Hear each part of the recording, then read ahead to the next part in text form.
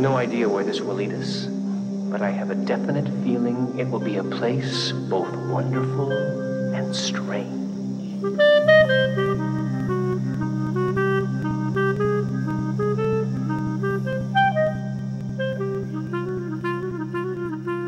Howdy, and welcome to the Wonderful and Strange Twin Peaks Logcast. I'm Khalil, and with me today is a nice relative to my awkward fart. Well, you're darn tootin' there. Howdy. Yo. Tater tots. Who are thou, strange cowboy of the Twin Peaks? I'm the unplugged professor, still reeling in on howdy. Like, why? Why, Khalil? I think that, we're like 43, 44, somewhere in their episodes deep. And so now this is the new character trait. It's time to shake it up. It's time to shake it up. I'm going through our podcast midlife crisis. Midlife crisis? Are we going to end around the 90s? I don't know. Maybe. We don't know how long this is going to go for. Well, as we're contemplating our mortality, I've got to say, I've got some questions for you, Khalil. Okay. Some of those questions do involve, who are you? Okay. How have you been? And how this podcast has changed your entire life and scope and ways. And where are the bodies? Okay, so I think I'm Khalil. Yes. Mandarin orange, 7 waffle cone. Mm-hmm. I would say are probably my answers to those questions. I have a question for you in return. Yes. Today we're talking about the special features of Twin Peaks. Yet again, there continue to be more. This time we're talking about the interviews. My question for you, Professor, what do you think of the interviews? I believe that they were incredibly insightful and honestly showed a heavy amount of character for almost the majority of individuals here. Now, mind you, there may be a little sense of bias here and there because I'm sure that they don't want anyone bad-mouthing the show like on the DVDs They were and Blu-rays. edited. They were edited interviews. They were edited, some more than others, and it seems that there has been a general focus on the odds and ends of the production. But for the most part, no, it seems like this was a very unique community as opposed towards other Hollywood productions. Or that's what the majority of sentiment I've been getting. And in some ways still continues to be a unique community with the 2017 revival of the series and the new crop of fans both offline and online. The new crop. We grow them. Twin Peaks fans are not born, they're grown. It's a common saying here in the West. Howdy, welcome to the Twin Peaks Farmyard. And, we're going to be talking about these interviews for quite a long time in this episode. I just want to clarify right off the bat, this is not a replacement or supplement for checking out these interviews yourself. If you have, the Z to A collection or the Complete Mystery and they have these features, or someone has it and you can borrow it from them, check it out from the actual source material, because no amount of us talking about, Ray Wise is going to replace hearing Ray Wise. There is a performance to each of these voices that do stand out on their own, so I do heavily recommend checking them out either before, after, or during the pod. Yeah, you want to can watch even, it at the same time. Pause it, because we go in order of the discs. But we're just offering commentary and a bit of a resource that we know when we get closer to the return, we're going to fall back on this knowledge. So we're going to check out these features anyway. So we might as well share our thoughts with you as we do it. And if this interests you, we're happy to have you join. In this case, today we're looking at the Z to A collection Yes. Blu-rays, and we are going through these various disc numbers. I know, Khalil, you wanted to share some of those disc numbers just in case people wanted to. So as we check get to them, out I'll let themselves. you know where they're at as we get to them. Notably, we're not going to be talking about disc 10. Yep, It's like Judy. Right, Mr. David Bowie Jeffries? We're not going to talk about Judy. We're not going to talk about Judy. And we're not going to talk about Disc 10. Because Disc 10 has some spoilery things I didn't even want the professor to get a hold of. Because we got I put the play button, I hit the button on the PS4 mote, and it opened up Between Two Worlds on Disc 10, and it got spooky. We saw cast members there, and David Lynch was insinuating certain characters are even alive. I don't want you to know who's alive and who's dead, Professor. Yeah, that's not a preference. I think that even sooner than that, You should just go in sort of had assuming a hunch. everyone's dead in Twin Peaks. This was the first one you had a hunch on. We were going crazy marathoning all of these special features, and you were correct. So It was the only one that was made around 2017. It was right before the return aired, I believe. There may be a future episode where we do either a mini episode or we do something on a look back. Or we'll forget. We will not forget. Oh. I will not let us forget. If we do forget, let it be known who was supposed to remember. We're going to comb absolutely everything that we can. We're going to comb that desert. To Twin Peaks. The Twin Peaks Desert. The Twin Peaks Desert. Howdy, y'all. Welcome to Twin Peaks Desert. And obvious content, spoiler warnings for all of Twin Peaks, Fire Walk with Me. We might bring up the short films or any David Lynch film, Dune or before. Yep, and there will be points where there will be light mentions like Blue Velvet throughout this entire series of interviews, just because some people have been working with David Lynch with certain projects. I think the most explicit one in which like there are spoilers for would be from James and his interview from the Magical Interactive Grid, which we'll get to later, talking more on Eraserheads. So if you're all cool with that, hey, welcome in. The first interviews on the Z-Day Collection are on disc 3. It's called A Slice of Lynch. Yeah. And this is an interview that I remember seeing years and years and years ago on, I want to say, the Twin Peaks Gold Box. So it's been around for a while. And it's, I think, mid-2000s. David Lynch is at a diner. It's like framed almost narratively. Yes, it is heavily like... It's almost as if you're going into a little bit of a short film, almost when you're entering in. Which, by the way, if you were to walk into this bar and there's a notable means of a slice of Lynch, what do you think a slice of Lynch tastes like? I think it would have a very flaky outside crust. We agree there. It'd be very, very, like, attractive outside, but on the inside, it's maggots. I'm pretty sure, like, on the inside, there's, like, decay, but, like... It's decay that's productive. Like, it's the things underneath the ground to steal, again, the Blue Velvet imagery here, to something that's underneath that it's like the sustenance of the earth that's kind of gross. You see, like, when I'm going into... I don't think gross myself. Whenever I'm thinking, and I'm early to Lynch, this may change.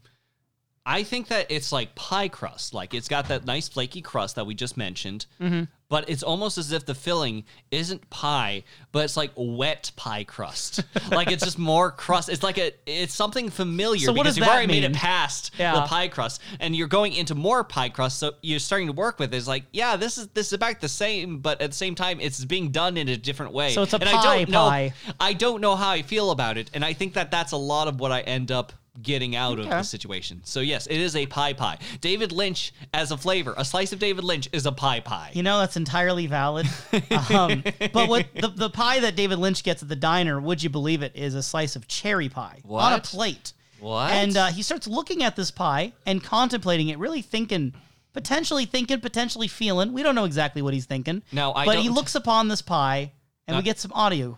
We got some audio. Yes, we do. Some audio. Flashing lights. Flashing lights, which most notably, I wanted to have something flashing on my end to flash in your eyes to help replicate it. My black light flashlight is dead, so I couldn't do it for this pod. So I'm just going to make cool little movements over here that are sudden to just disorient you. Professor, this might come as a surprise, but this podcast is an audio podcast. So the only one who's seeing you wave your arms right now like a dingus is me. This is not enhancing the experience for the listener at all. I don't even know if it's doing anything for me. This is enhancing the experience for me. I hope you can hear the audio of his chair creaking is the only thing the audience is going to know about here. They don't need to know. It's about us in the moment, and then we give that energy back to the audience. So David Lynch is having a moment with his pie, and we're hearing these famous quotes from Twin Peaks playing. Even some from season 2 I thought was interesting. It's not just the David Lynch episodes. And won't you know it, even something wonderful and strange is quoted inside there, huh? Wink, wink. And then at the table, suddenly, as if by magic, we have 2 cast members and a crew member from the original production of Twin Peaks. Yep. We have everyone's favorite individuals, Cale, Matchkin, and JW. Entities otherwise known as Mädchen Amick, Kyle MacLachlan, and John Wentworth. Mädchen Amick is Shelley Johnson. Kyle MacLachlan is Dale Cooper, and John Wentworth is not someone I guess I hear as much about in Twin Peaks discourse. He was the post-production supervisor for, I believe, the entire original series. It didn't stay either way in the interview. I don't think he came back for the return. In fact, when I searched for his information, the Twin Peaks wiki doesn't even have an article for John Wentworth. He doesn't even have an article, so just glancing here, I don't know for sure if he was in the return or not. So the interview just jumps between David Lynch and these 3, with David Lynch taking on the main role of leading the conversation. There's a lot of times where Lynch will just say things and everyone just kind of nods and answers his questions and responds. There's just kind of some random things that we want to highlight as we go through. One thing we just get out of the way, right? Just to talk about it. David Lynch and Mädchen Amick Yep. We have commented about it when we were watching the show, the way that Gordon Cole kisses Shelley Johnson. Yep. We speculated, we commented. Yep. This is one of the first times that you've seen those two talk to each other as people, not as actors. So my question for you is, what did you think of the interview's elements between David Lynch and Mädchen Amick? I'm going to say first and foremost, people's professionalism can still peek through. We can see a fair amount of a person through this, but we have to go as much into the spirit and words that people are giving forward into the interview and trusting that amount. Right. So, with that being said, it's almost as if we nosedive straight into that subject almost immediately. Like, one of the first things David Lynch does is tell us and also Mädchen Amick just how stunningly beautiful she is. And Mädchen, it makes sure that we know that she had a great time kissing David Lynch. And there's like this super weird moment when they're talking later about how they each came to be involved in Twin Peaks, and Mädchen doesn't remember how exactly she got the role of Shelley, at least the way she does it in this interview. She mentions that she just remembers being in a hotel room with the Twin Peaks script and like learning it, but doesn't remember exactly how it came to be. And it's at this moment where David Lynch just makes this like side little comment as this conversation's happening, where he says that it's a kind of a good thing she doesn't remember, and he says, quote, "The pills must have worked," which you can interpret however you wish charitably. Yep. That doesn't sound good to the outside out of context. Yep. I take that as a joke to mean that in the joke that he had drugged this young actor and brought her to a hotel room, and her memory is foggy of that day, and he is glad about it in the joke. Now, look, I don't know the exact relationship, at least within regards to the interview. Mädchen Amick definitely is acting as though her and David Lynch are like really good friends and that she truly enjoyed the time that she spent with him. Every single interview where David Lynch's name is brought up by anyone on any of these discs, it's positive. Everyone loves David Lynch and says he's great with actors. Which, mind you, again, is my comment whenever it comes down to where would we expect a negative interview inside of the special features. Now, mind you, it may be experience where everyone is very fond and enjoys their time with David Lynch. That may very well be true. And he may be this very kindly soul and this honest soul as people are giving through. And that might just be the relationship that is with actors, as opposed to it's that one time we saw that one guy get yelled at for the use of puce, I believe it was, for the material. Pumice. I don't know what puce is. I don't think that's a thing, is it? Apparently puce is a color of dark red or purple brown. Okay, that's fair enough. He used the wrong shade for the curtains or something. It's hard to say. I mean, like, I think looking at this like 15 years later, or however long it's been, that sort of joke wouldn't be said most likely on a camera right now. But at the same time, there might just be their type of banter, that they have that joking relationship and they're comfortable with each other saying that. It's just out of context on camera. It's a bit awkward when we don't have that context. Yep, it is something that, like other pieces of David Lynch or someone amongst Twin Peaks doing something, is very questionable in the modern day. That is something that we just kind of had to put through a modern lens of scrutiny one way or another. Sure. So, but I'm Speaking sure that of beautiful women, that later on in the interviews. Speaking of beautiful women, Marilyn Monroe, largely considered by many people to be very beautiful. People are saying it. Citation needed, perhaps, but people are saying it. And I didn't know this, or at least I didn't remember it, that David Lynch, he first met Mark Frost because of one of Mark Frost's books. It was a book on Marilyn Monroe titled The Goddess.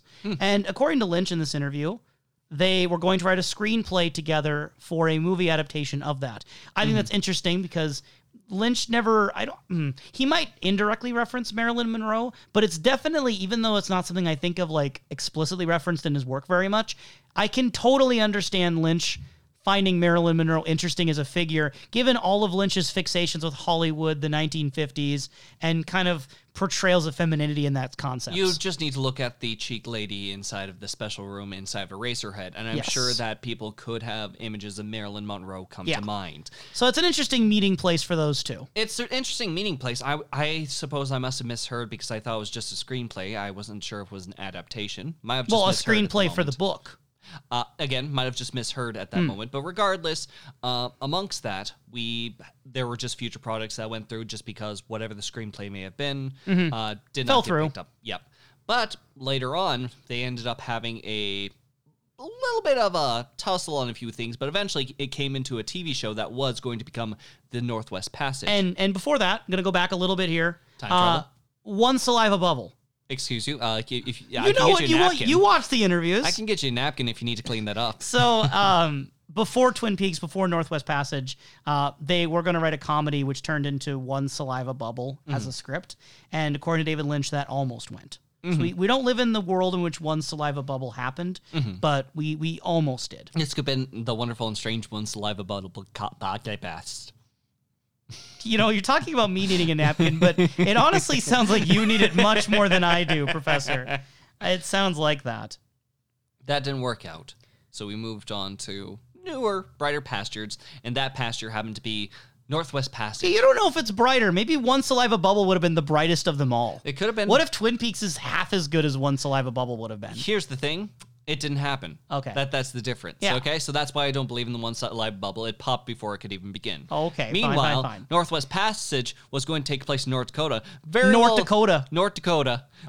Like one of those states which does not pronounce its H. Yeah. Because the bright pastures are the flat lands that we see all across it. which then makes sense why they shifted it over to Washington. David Lynch had made comments about the woods being important. Yep. You don't really have them as much in the Dakotas. You can find them in patches. In patches, but not necessarily the way that Washington State has them. So at first, their writing attempts began when they were kind of separate from each other. They did phone calls back and forth to the writing, and David Lynch was in New York a lot at the time. Mark Frost was over in L.A., I believe. And it was another interview later with Mark Frost we'll get to where he kind of alluded to there being a strike happening around that time, too. So for various factors, the writing started off distance, but then once the climate changed and we had a situation where David Lynch could go back to L.A., they began writing in more earnest and ironed out those details. Sounds like rather quickly and rather clearly for what would become a pilot episode, or for the European edition, a standalone movie with an ending. Yes. According to what is remembered over here, they had finished writing the script for the pilot around 10 o'clock one night, and then David Lynch had driven home, and he read the script right away. He was interested to read it, probably 11 o'clock at night, whenever he got home. And when he was done, he called up Mark Frost right back up on the phone again. And conveniently, Mark Frost had also just finished reading the script again. And they both were just like, it's good. It's really good. Yeah, and they were both really surprised and like happy about that their first draft of the script, at least, really liked it. Now, obviously, changes probably happened from that point, but it seems like a lot of Twin Peaks had clicked rather quickly. Which I think is true to the spirit of Twin Peaks, that moments of impulse and emotion carry over even more than long-term planning, is kind of the sense we get, at least from a lot of these interviews. That I think if we're wondering, about the production of Twin Peaks, I think this interview and a lot of other interviews here really go a long way to suggest that Twin Peaks was mostly improvised, like mostly made up on the spot. There's no indication that David Lynch and Mark Frost mapped out all of season 1 and season 2 in the get-go. They weren't even sure if they were going to get past a pilot. It seems like the series of events that have happened that have made Twin Peaks the way, like even to be and the way it is, have been a series of people running around with crates and bottles in the middle of a thunderstorm, trying to catch as much lightning as possible. And they did catch lightning in a bottle, one could argue. Yes.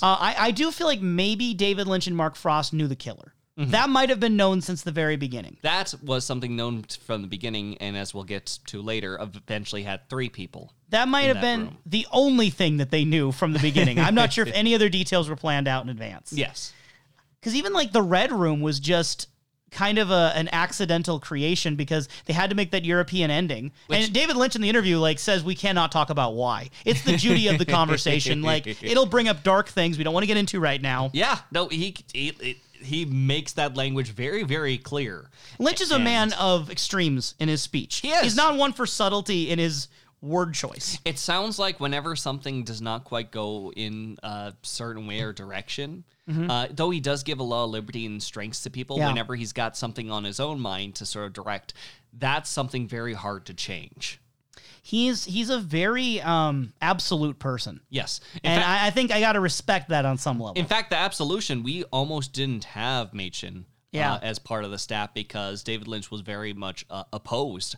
But it's honestly thanks to casting individuals such as Joanna, who is multiply mentioned throughout all the interviews for her fantastic work. So, hey, unsung heroes we'll never know about, or don't know about except in light ways. But speaking of heroes, Kyle MacLachlan, Dale Cooper. We can't really imagine Twin Peaks without Kyle MacLachlan as Dale Cooper. At least I can't. I can. I can't. Who would you cast as your next option?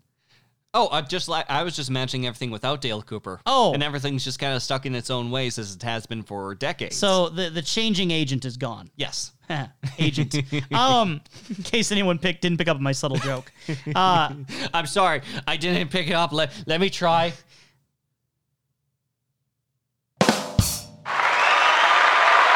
Thank you. I'm not going to edit out the pause of how long it took you to find the buttons. I think that's funnier to leave that in there. Okay. So, Kyle MacLachlan, when he first was offered this, he'd worked with David Lynch when it came to Dune, which we've covered, and he also worked with Blue Velvet, which we're actually covering soon. But this was the first role that he really, really clicked with. And at first, he wasn't sure he was going to get it because he thought he was too young for the role. Yes. Which I kind of understand in one regard because this sort of expert agent comes in with all these masterful skills. He expected someone older. But I think the youth of him also played into his character as the show would progress, that sort of youthful energy, and that on and off again toying with relationship with Audrey, I think would have not sent exactly the same way had he been an older actor. And I think that there is something to say about someone who is more youthful, taking larger strides, and even trying to follow a certain lead to the point of even one's own personal doom could be something described on a youthful energy, if you will. So I think that it was a very fitting point of role, and I think that he did much better with that than inside of Dune. Contrary. Wow.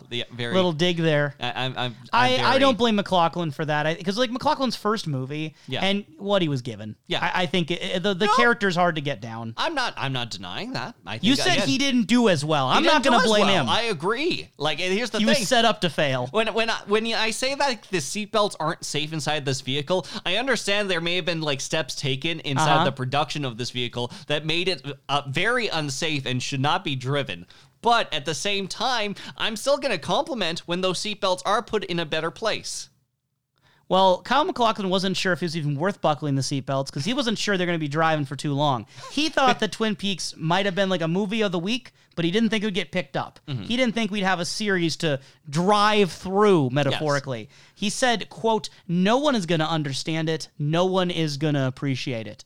So I was going to pose it as a question to you, but I don't know if there's really much to even ask here. Okay. Do you think that Kyle MacLachlan's suspicion that the network execs would not have taken up as a show? I mean, if you were kind of in Kyle MacLachlan's position, having just done the pilot, I know it's been a while since you've seen it.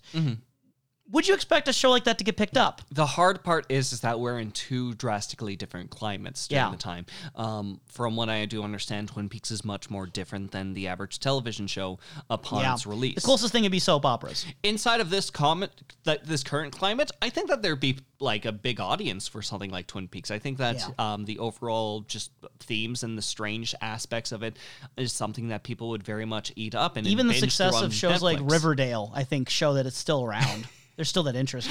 Riverdale is an entity. No, I've legitimately considered if I were to do another long form content podcast thing. There's so much because I've heard of how weird Riverdale gets. Oh, you've heard. I've heard. You have not seen. I have not seen. Have you seen? I have. I've just watched the Super Bunny Hop video and other people talking about it. Hey there, podcasters, or you guys aren't the podcasters, we're the podcasters, listeners.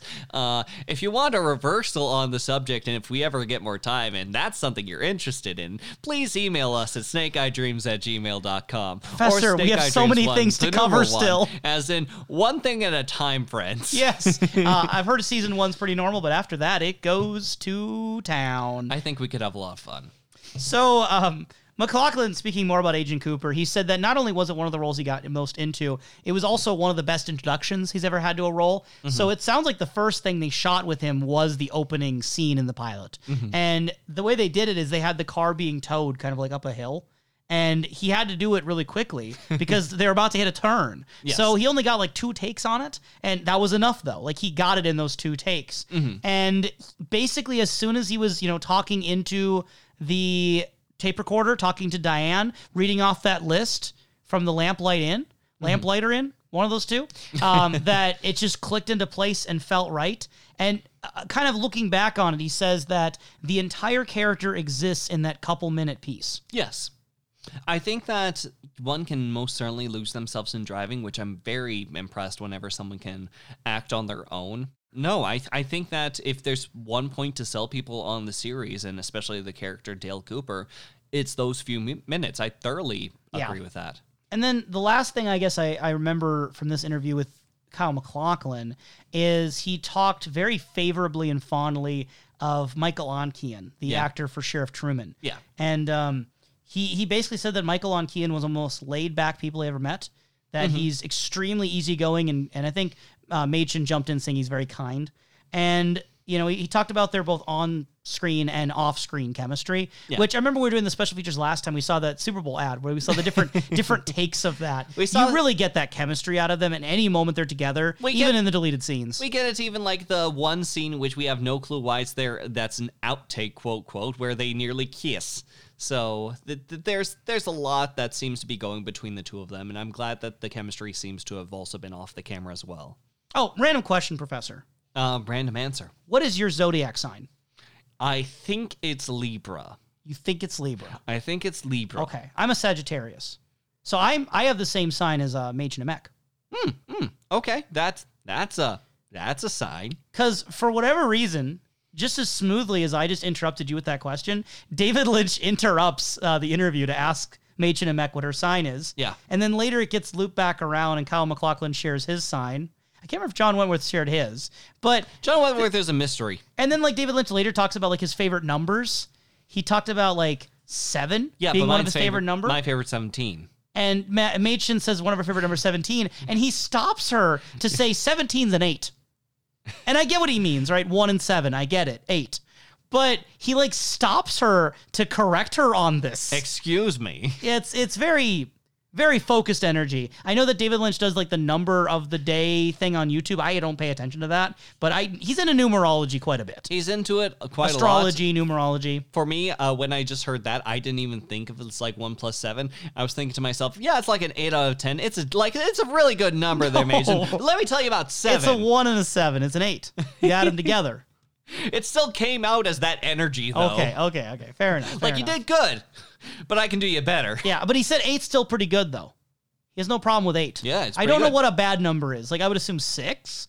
6 is a reputation. 6 has a reputation, but it's also known as the perfect number. I don't know. To David Lynch, is it perfect? Is it perfect? Maybe David Lynch doesn't want perfect. Maybe he does not want it perfect. He wants really good. He wants not really perfect.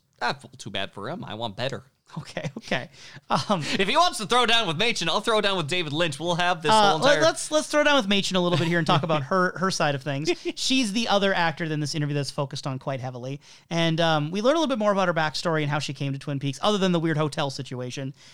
We found out that at age 16, she was emancipated. And she had to explain to David Lynch what that meant. So, again, in case any listeners aren't really sure, she basically was released from custody from her parents. That she was able to get a job as an adult at that point at age 16, moved to Hollywood, started auditioning for everything she could, and she started filming for Baywatch that's when Twin Peaks kind of fell on her.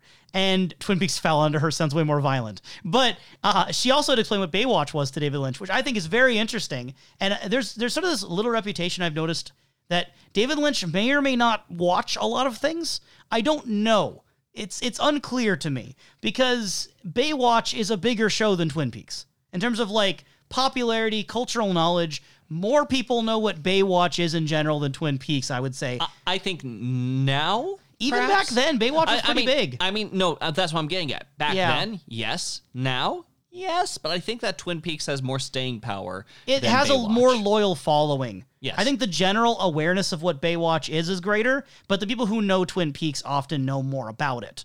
My point, though, is she didn't know what Baywatch was, so she explained it's a beach show and went on from there. And at first, Machen Emek had auditioned for Donna's role, for Laura Flynn Boyle's role as Donna. Not as Shelley. How do you think that, I mean, I know it's speculative, not your favorite thing, but do you think Machen Emek could have pulled off Donna?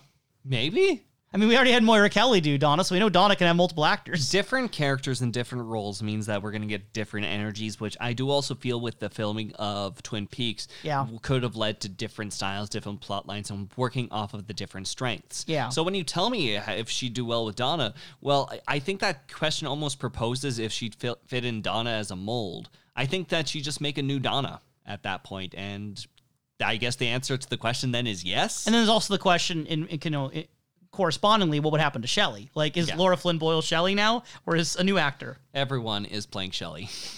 Everyone else. I enjoy what Machen brings to Shelley enough that I would not want that experiment to be played out. Okay. I am quite content with that. I'm a big Shelley fan. So, and David Lynch is also a fan more of the actor. I almost get that feeling. We brought up some of the curious lines from earlier. We touched upon the topic of the nicknames at the very beginning, that Kyle MacLachlan gets called Kale because Dino De Laurentiis couldn't say the name correctly or accurately to the accent. In this case, like, it seems that, like, David Lynch, like, she had approached David Lynch because, like, maybe he just doesn't know how to pronounce my name. Machen had approached him. Yep. And then, like, that's when David Lynch was like, yeah, of course I know that. I'm purposefully doing this. Yeah. And I will keep doing this despite the fact that you're bringing this up to me. So, yeah, she brings it up after, like, kind of being nervous to do it because, David Lynch is a big-time director. You know, my name is pronounced Machen Amek, right? And he's like, I know, Matchkin.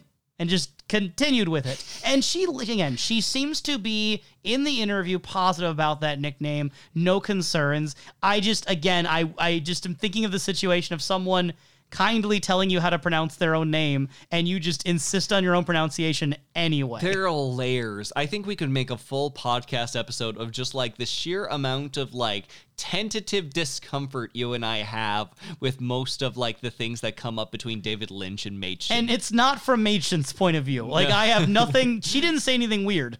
I had nothing with Machen at all that was rubbing me weird. Yep. So, and again, maybe this all could be, like, 100% true, 100% transparent. There's still that sort of itch I got that I got to be honest with myself on. And she really does speak positively, though. Machen Amek really speaks positive to Twin Peaks. She reflects that at the time she was so young when she did Twin Peaks that she hadn't really done a lot of Hollywood sets yet. And when she moved past Twin Peaks into more acting opportunities afterward, she got used to what is called, like, real Hollywood. And she noticed that it's just not the same thing. Like, you don't see that kind of energy and sort of the experience on set of Twin Peaks in other shows. And I think that corresponds to what a lot of other actors and even directors were saying about the energy of Twin Peaks behind the scenes. Yeah. There was so much camaraderie among the actors, and there was so much trust from David Lynch, not only in the actors, but in the directors and writers to kind of carry on this torch, that it was a lot more spontaneous and a lot more like a home for a lot of these people. Mm-hmm. And, David Lynch is a big part of that comfort, I think, for a lot of these actors. Yeah, no, I think that that's actually a common thread that we see throughout just various productions whenever it comes down to, say, for example, the push to try to even make Eraserhead a thing, or whenever it comes down to, like, David Lynch sort of, like, collecting actors from his previous experiences and bringing them aboard going forward just because it seems that there's a shared passion between them. Bringing them aboard? Yeah. Aboard, you mean? Yep, aboard. He's not bringing them a pig. They're probably a pig, too. Okay, all right. If you had a story in which if someone was brought a pig as a good, like, sort of parting gift between the two, would you be surprised? I mean, David Lynch did do a whole ad campaign sort of advocating for Laura Dern to win awards using a cow. So I rest my case. He has a bit of a record with this idea. He has a record of livestock. With livestock, yes. Yeah. He's also had a record of talking in numerous interviews and things we've quoted in the past about his feelings on the revealing of Laura Palmer's killer. There's a bit of a broken record, one could argue. I'm going to still consistently play that broken record. If we keep hearing that broken record, I will continue to play my broken record to have a battle of the record players, I suppose. I want to just dump a giant David Lynch quote. I am going to do my attempt at a David Lynch impersonation as usual. It's going to be about as bad as usual, probably. I believe in you. I believe in you. Thank you. I think so. First things first, gotta summon him back up. Angelo Badalamenti, and not that high, not that nasally. Angelo Badalamenti. Angelo Badalamenti. Every time this happens, I'm just afraid that there's going to be a Beetlejuice response. I don't know the man. I don't know what he looks like. Maybe it's already happened. So it's a great thing to have the pilot and the first season and the second season all together, the whole story, and it's very, very good. The thing that kills me is that the murder of Laura Palmer was never supposed to be solved. And the reason is this beautiful little goose. And the little goose is laying golden eggs. Why would you kill this little goose? It's unreal. It's a huge sadness. A huge sadness. And an absurdity that ever happened. If you translate that pressure is a need to know. And that need to know is what draws you in. Anyway, that's what happened. Anyway, it's that kind of thing. But there was room for so many other mysteries. But that mystery was sacred and held the other ones. It was the tree and the other ones were the branches. And like I just said, it's a sadness. Quote, I understand where he's coming from. I sympathize where he's coming from. I think that there is a root that does sort of like tug at the sort of mental strings that if Laura Palmer's killer was always a mystery, maybe that could be whispered and speculated at all times. I'm a big fan of works that are heavily set in speculation with questions left completely unanswered. Some of my favorite media comes with that. But I don't believe that that is the entire goose. I think that relying on that as the entire goose blinds people to the side of the egg. I hate to say I agree with you. You hate to say you agree with me. It hurts me to say I agree with you, Unplugged Professor. It hurts you. Like yes. we can't like have any. It's coming closer to the holidays. This is about a time of unity. Yes. I don't like the holidays. Bombug. I rooted for the Grinch as a kid. I was scared. Big Grinch fan. My mother had to drag me out of the Grinch film just because I cried so much as he wrapped someone in plastic, actually. They deserved it. No, seriously. He doesn't do that to people who don't deserve it. Look, if the Grinch has wrapped you in plastic, wrapped in plastic, the Grinch killed Laura Palmer. That's the answer. But what I'm getting at is that Laura Palmer. We had some glimpses into like playing with the idea that we do know the killer in the few episodes with Leland Palmer that I think were great. And I would not sacrifice anything in the world for Fire Walk With Me. Walk With Me was an insane experience that I can't say that I can really count off the top of my head. So that's your favorite Twin Peaks thing, right? It's so far.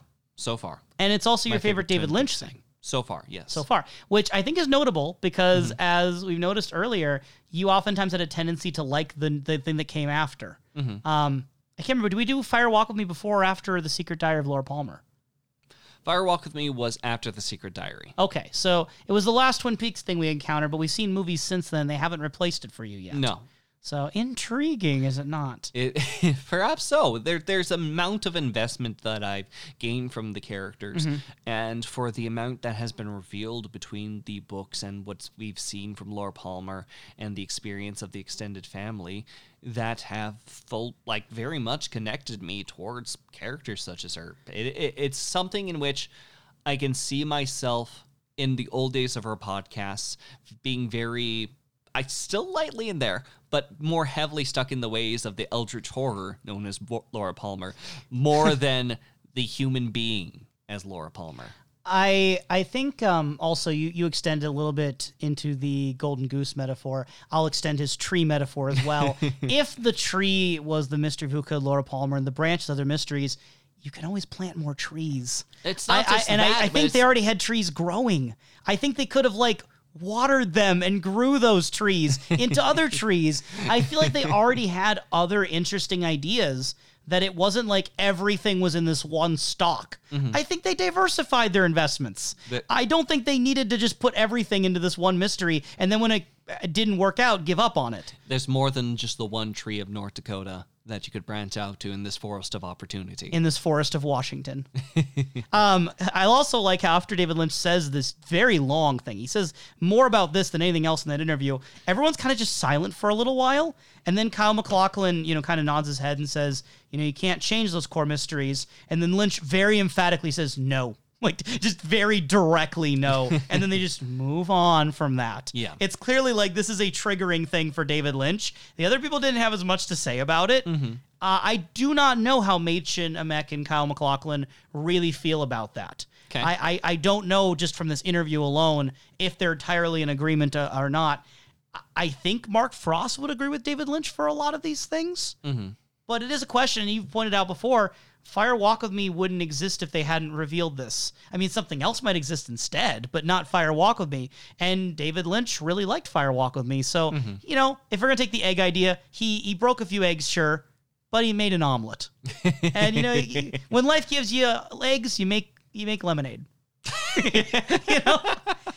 Speaking of eggs and lemonade, John Wentworth, a very unknown person to the Twin Peaks community, not known apparently enough for a Twin Peaks wiki article. He had previously worked with David Lynch on Blue Velvet, and he later got a call he thinks from Lynch, to work on sound recording for the Twin Peaks pilot. Mm-hmm. That then grew into an opportunity to be the production manager, post-production manager. And the way he kind of explained it, he just didn't sleep.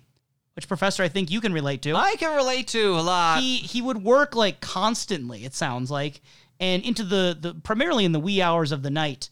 And if it wasn't for recording sound effects for like the pilot, it was all the editing and changes that need to be made after the fact. I love how JW, especially throughout, like speaking about his roles and the opportunities that he's done with the work with Twin Peaks and how much went into Twin Peaks itself. Every time David Lynch just like specifically said, and what did you do? And what did you do? It seemed like he was just more so like very vague about it, in which like, well, I worked hard.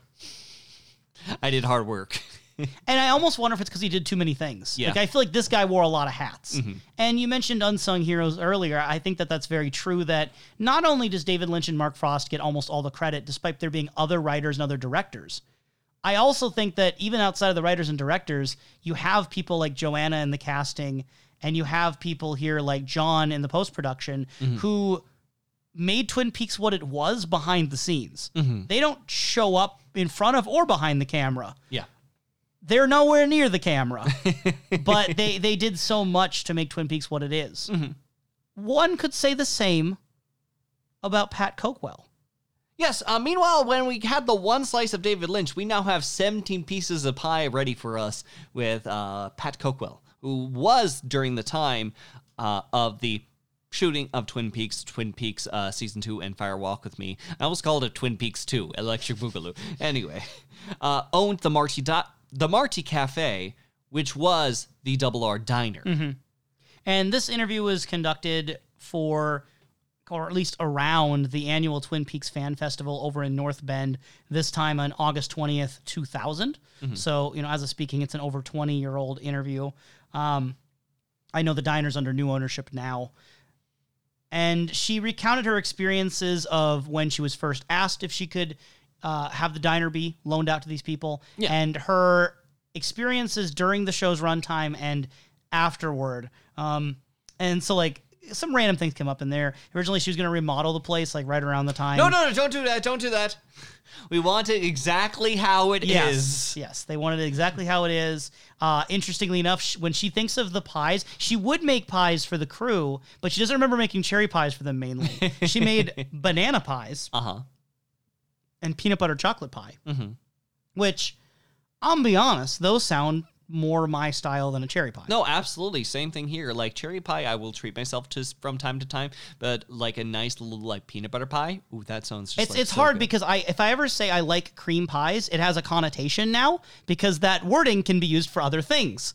But the problem is, I don't know how else to refer to them. It's the sex things. It's the sex things. So I'm trying to think of another. I like pies that are cream-based. It sounds more wordy. It sounds more suspicious more than anything. But I like coconut cream and banana cream and chocolate cream. Here to hear, everyone. I'm glad that you enjoy your cream pies, Khalil. Oh, no. Don't tell them that.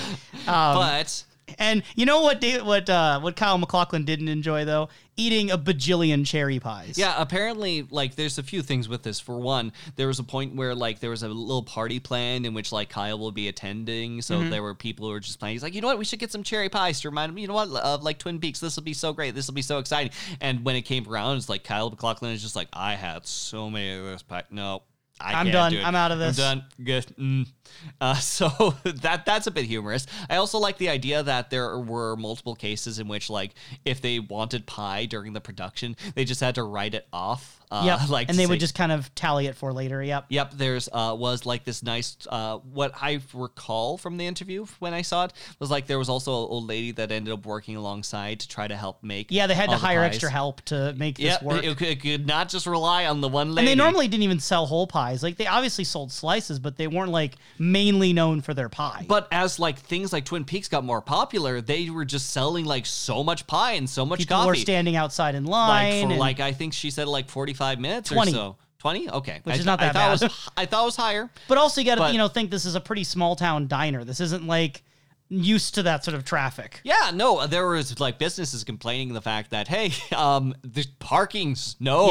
Yep. It's like, But that's also where the business is coming from. And honestly, like, from her experiences with, like, people directly working alongside it, apparently this is another instance where she does go into how David was actually a calm, easygoing person. An outside account that was just making pies. I don't know what she'd gain from, like, no one's going to interview me anymore. Oh, no! But it seems like the actors, too, she had a lot of praise for the cast. She had praise for the cast and crew. There was just, like, David was just someone who ended up working really kindly with people, never raised his voice from her instances because she would just hang around because, hey, it's her diner. Nobody brought plaster of Paris instead of,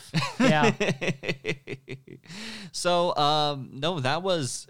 I think I said the wrong thing earlier. It's plaster of Paris was the one that guy got yelled about. So if you were typing your angry email or YouTube comment, I fixed it.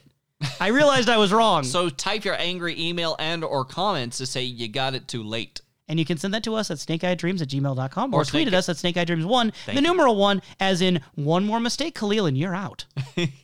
You'd been gone a long time ago. I'd be gone even more before. Hello, welcome to the Twin Peaks podcast. Nobody's here. If this interview percolates interest in your brain, you can find it on Disc 5 of the Z-Day collection. But you know what's also on Disc 5 in the Z-Day collection? I do. Good. Moving on. The Mark Frost interview with Wrapped in Plastic. Same disc. This is a curious thing. So we got a lot of David Lynch from the other one. This is the majority of the Mark Frost content as far as Z-Day collection interviews. Now, for those who do not know of Wrapped in Plastic, who are checking our podcast, could you go into more detail on who Wrapped in Plastic are? I admit, being kind of a more recent fan, I was not there as a Twin Peaks fan in the year 2001 when this interview happened. I think you were a baby around I then. was in first grade, to reveal my age a little bit here. So I was not part of this culture and climate around. From what I gather, as kind of just someone passively in the background now, Wrapped in Plastic was like the big fan magazine for Twin Peaks and did a lot of work to keep interest going within the fan community in an age that was like early internet. I know that like there's still magazines now that do a lot of work. I know that I know for sure John Thorne, I follow him on Twitter. I know he still talks about Twin Peaks and does things involving Twin Peaks, but just like hugely important figures in the fan community. Now, as far as these individuals go who are handling the interview, Craig Miller and John Thorne, Yeah. What is their involvement in Wrapped in Plastic? I believe they're the creators. They run it. It is their magazine. You believe. Yes. I think that it says it in the interview. If we're wrong, you know our email and our Twitter. We look forward to talking to you, Craig Miller and John Thorne. I'm pretty sure they're the founders, creators, owners, all that sort of stuff. We know that you may or may not be left-handed, Craig Miller. And we know what you went along with, John Thorne. We know. This interview is shot super weird. So it's a phone interview. It's a phone interview. And we cut between two locations. Between two cameras. And it's a static camera at the table of John Thorne and Craig Miller, where they are on their old like 2001 cord phones, talking and having the conversation. Yes. And then we'll cut back to a like probably handheld camera, right? That is over in the Mark Frost realm of the hotel. So it looks like he's in the dining room of the hotel. He may be with someone at the time. Oh, there was a hotel room, I thought. Oh, there were like glasses and a table. So maybe if it's like super fancy to the point that you've got a dining table in your hotel I mean, it's room. Mark Frost. I don't know how rich Mark Frost is. Okay, fair enough. So Either way, in the hotel. regardless, is what seems to be potentially a mounted camera at the start, but someone like picks up the camera And makes bold choices with it. and like runs up. If you ever wanted to run up the arms of Mark Frost, let me tell you, there is that shot, and It's very strange. It sounds just as I made it sound. There's a lot of weird like Dutch angle close-up shots where you're like looking above. Like if you imagine talking to Mark Frost, but you're standing right next to him, but slowly behind him, looking down over him, over his shoulder at his face, you get shots like that. Congratulations. And then you go on your knees and sort of like tilt your head a little. You got your shot right It there. felt like they were almost too conscious. They didn't want to make like the camera work too flat, so they overcompensated a little bit with the camera work and made it way too much movement in different angles for what just needed to be a. It could have just put the camera on a tripod, called it good, but instead they did this. There's an aloofness inside of this, because I'm sure that there'd be some people that would be like, oh, wait, no, you got to keep it still. I'm trying to do something professional here. But no, it seems like whoever he was with, that person, they were just having a lot of fun and they with were them. fine with it. And yeah, Mark Frost seems to be very good with it. So maybe, like, who knows? Like, it might have been between the questions and so on. It's like, hey, excuse me, bar staff, could you please pick up that camera and catch me at all sorts of angles and wave the cameras around? Whoosh, whoosh, whoosh. And I don't know, correct me if I'm wrong, I think everything Mark Frost says here lines up with what David Lynch has said pretty closely. So far, I can't think of anything Between that'll these interviews contradict. so far. Yeah, like they're pretty similar here. So talking about the early experiences, I don't know a Mark Frost voice the way I did the David Lynch. Arguably, I don't even know a David Lynch voice. I'm not sure if I'm doing one at all. I'm doing something. But the Mark Frost, I won't even attempt to do because I don't even know what that sounds like. Quote, "We just described a kind of murder mystery loosely set in a small town in the Pacific Northwest. And that was about all we had at that point. We wanted it to have the feel of a kind of 1950s lush Peyton Place style melodrama. And David made some strange motions with his hands as he described the wind, and they seemed to like that." I love the mention of the David Lynch hand gestures because we know exactly which one it is. Not the one you're doing right now at Me Professor. That is the reach out and grab you. That's not what we're doing. He was doing the thing with his fingers he always does in the interviews, where he kind of like moves them around. You know? It's hard to explain this over audio. Anyway, I can picture what David Lynch was doing, and I like to believe Mark Frost is like eloquently explaining these ideas, and David Lynch is just like, there's a wind, and he's just moving his hands, and the executives are like, wow, okay. Or maybe that's just like what he was like giving off in his motions, like me, in which like I'm desperately trying to reach for the water that's closest to you, but no one's giving him the water, so everyone just assumes that's what he's thinking. Maybe. Give David Lynch the water. Maybe. So interesting to know that the idea of the 1950s element was already in there from the beginning. I think that's pretty interesting. And despite that, though, Mark Frost doesn't wish it had been set in the 50s. He said that we always felt it should be in the present, but should have a kind of timeless feel, as small towns in America often do, and put it in a place where time has sort of stood still for a while. What are your thoughts on that? My thoughts are, Khalil, push the water closest to me, because I really need some water right now. Oh my God. I really need it. The water has been successfully pushed. Don't drown. I was trying to swim in the air to get you to Wait, pass I thought you were just doing a bit. That was No, real? That was real. Okay, but I was talking about hand gestures and use. I didn't know you were trying to clue me in on that. I thought you were doing a bit. Me and David Lynch, we need people to understand we just need the water. Wow. Yikes. Anyway, so what did you think of Mark Frost saying that they wanted it to be in the present, but have a timeless feel like a small town does, and a place that is time has stood still for a while? I think that those sort of like almost contradictory sort of like uses of place as well as feel are the things that have made Twin Peaks last for so long. I think that as far as items go, when it comes to Twin Peaks, there's very rare items that anyone would ever say, wait a second, this isn't what's going on here. Mom, Dad, whatever is this strange thing? It doesn't follow any certain trends. It just is a place that people are just living isolated from another location and are very close to one another for good and ill. So I think that they do accomplish that, and especially with the newer perspective with Dale Cooper popping in. I think the emphasis on a place where time has sort of stood still is very interesting. And that sort of tacit assumption that I think could be teased out from that the people of Twin Peaks, especially those in the Bookhouse, who believe they're fighting this evil of the woods and succeeding, they believe, I think, that there was goodness in Twin Peaks, as Jean Reno says. There was goodness in Twin Peaks. Life is better there in some way. But when something outside comes in, that is where that negative change comes into the town, which you and I have spoke at length while watching the show, that there was already great evil within Twin Peaks, not just in the woods, but in the town. I would say that a lot of distrust, a lot of disloyalty, a lot of crime, a lot of corruption. Look no further than The Secret Diary of Laura Palmer. I must say that whenever it comes to that, it's the acknowledgement of the evil. I think that some people may confuse good as a sense of blindness to the sense of purity that everything is fine. When you shine a spotlight on the gross, disgusting underbelly, it's going to look pretty scary, but it was already there under.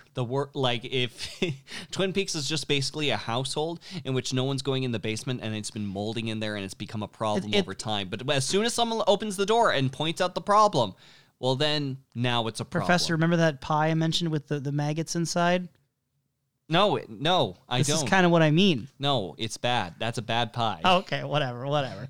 Unlike my pie made of pie. Yeah. Quality pie. I guess I'd rather have that than the maggot pie, I guess, but whatever, to each their own. So Frost, talking about Kyle MacLachlan, he says that it wasn't like they already had the role in mind when they made Cooper, but he was the first actor cast. Yes. So arguably one of the most important roles was the first one cast. Yep. And the last member cast was Michael Onkian for Sheriff Truman. Now, this is something very interesting for certain listeners who have become aware of things involving David Lynch that we haven't gotten to yet. Hint, hint. But they were very close to casting Robert Forster for Sheriff Truman back during the original run of Twin Peaks. Okay. I can't say much more at this time about that, but that is very interesting. That's sure. For those who know, it's very interesting that Robert Forster almost was Sheriff Truman. Yeah, sure. I'm in the lost point here, so I don't know. I don't know much about Robert Forster, so I guess I can't really talk about him in general, but there is a thing that we'll get to eventually involving that. Exciting. Honestly, just put a pin in this, Professor, for like a while. Just a while. For an undetermined while. Because you'll look back and you will get a mighty guffaw out of this situation. Wow, I can't wait to figure this out in the middle of the pages of the Secret Agent Dale Cooper book. I don't know, it could be anywhere at this point. Continuing of Secret Agent Dale Cooper, Frost agrees, after being prompted in the interview questioning, that he does think of Agent Cooper as a modern Sherlock Holmes. This was kind of a lead-in question where Craig Miller and John Thorne were talking about how Mark Frost is a big fan of Sherlock Holmes. Okay. Apparently from his other work. So, he admits that that's the case, but it's like Sherlock Holmes, if they cranked up the intuition meter, like, higher.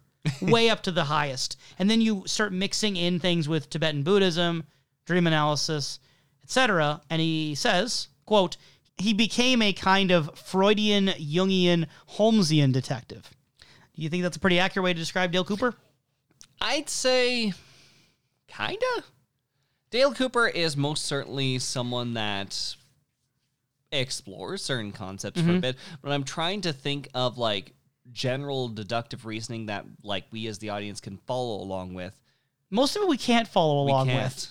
It's very random seeming. It's sometimes random. Sometimes we just already have all the pieces in front of us. But the way that Dale Cooper sometimes just like figures things out. Well, and also when I think of Freudian, Jungian like dream analysis, I think of someone who like decodes cryptic imagery in their dreams and then comes up with ideas about it. No, literally in his dream, he was told who killed Laura Palmer.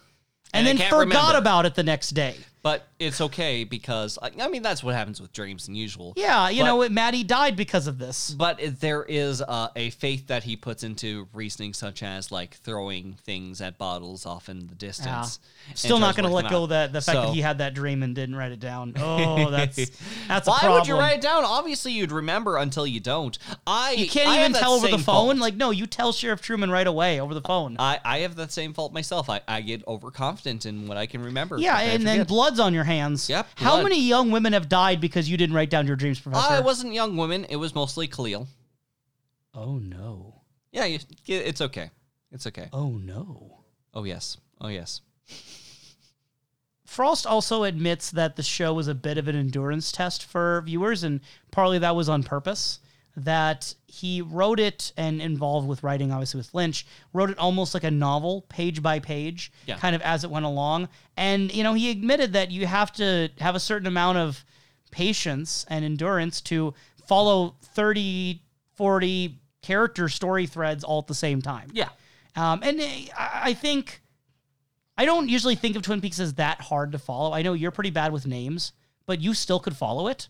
It took a little while to get the names down. Yeah. But, like, I don't mean to use you as, like, the worst example, but I mean, like, I think if you can follow it, I think it's not that bad. You heard it here, folks. If you can follow Twin Peaks, you're better than me. I'm just saying that I think it's not that hard of a show to follow. Maybe I'm coming at it from a place of, I don't know if bias is not the word, but maybe I'm just lucky and it's not that hard for me, and for other people it's a sincere challenge. I don't think of the show as an endurance test usually. I should get you like a cushion for your seat so you can sit taller than me. What do you think? Do you think of the show as an endurance test? The show, it really depends on the camp of thought that you're going into with it. I think that if there's someone who is looking for something that's more traditional, more comfortable, this is something in which will not fix that need. Meanwhile, if there's some people who want to try to satisfy an itch for something different, something new, and something strange, I think that Twin Peaks will most certainly offer that. And to note again, from what a lot of the cast members and individuals involved said, it seems that there was a point of stagnation that was happening in media that Twin Peaks ended up offering that newness. And for some people, it did fly over their heads, but for a lot of people, it really stuck. I also will say, to remove some of those cushions under my high seat right now, I am someone who, when I watched The Sopranos for the first time, and so far the only time, I'll probably see it again someday, but when I watched The Sopranos with my friend, I had a really tough time following it. I had a really tough time keeping track of all the characters in The Sopranos. And I think it's, for me, the thing that makes Twin Peaks easy to follow is that they're very dramatic characters. Like, I'm not going to get Nadine confused with her storyline versus like Audrey. Like, they're just such different characters in terms of not just like their storylines, but their clothing, their personalities, their like, even their music is certain associations. The age is something notable too. The age. Well, that goes into appearances. Yeah. But I generally just don't get, okay, for that matter, I wouldn't get Audrey and Donna mixed up. There we go. That's James and Bobby. I know names maybe get confused, but I know who they are when they're on screen. I'm not like getting them mixed up because they're different. They're different people. Now, we also have to question this on, like, we are in the modern day of like watching this in binge-worthy content, and this is like what, close to back 40 episodes that we experienced. But also, with our podcasting, we still had a break a lot of times between our episode viewing. We did have to have a break, but just imagine like sometimes like month-long breaks or like half a year-long breaks. Then you call the Lucy hotline, you get the information you need. Easy peasy. Easy peasy. We've talked a lot over the time about David Lynch's need for control. It's one of the things that's come up a lot in researching for the movies we've talked about so far. And I thought what Mark Frost said about control was pretty interesting. Okay. So he said, quote, "We were given an unprecedented level of control. That was the ground rules that we wanted to agree to before we started." And he kind of said that, like, he was telling the network to take your control issues and back away. Yeah, it seems like the studio was like all good with everything. It's just the network was the thing that. Well, they kind of owned this. They were the studio pretty much. Mark Frost did make a comment. It was Mark Frost Productions. It was Mark Frost Productions, but still, that is a studio run by other individuals. Yeah. In which he said the studio was still okay with. Yeah. So that means that there were other heads, other people that worked alongside them and said that's fine. And basically he thinks that they were desperate enough that they took the offer that they normally wouldn't have. And they caught them on that day, and because of that, they managed to wrangle a lot of control. And I think that, again, David Lynch had so much control, and Mark Frost did too, but the thing they didn't have control over ultimately, that they had that pressure, was the reveal of Laura Palmer's killer. Otherwise, I think Twin Peaks didn't have to buckle that much to pressure. I don't know. David Lynch, I feel like if there's something else that they had to cave on, I think David Lynch would complain about it. You know what I mean? Like, I feel like David Lynch would bring it up. But I don't know of anything else off the top of my head that the network made them change. Other than the Laura Palmer part. It is just something that is so titanic to them that everything is dwarfed in comparison, not even need to be brought up, because that's just another snowball. Example being like the requirements of like the European ending, right? Don't even talk about the darkness. Or there may have just been very limited issues, like that, not as much to worry about, because at that point they were even starting to go their separate ways past the Laura Palmer.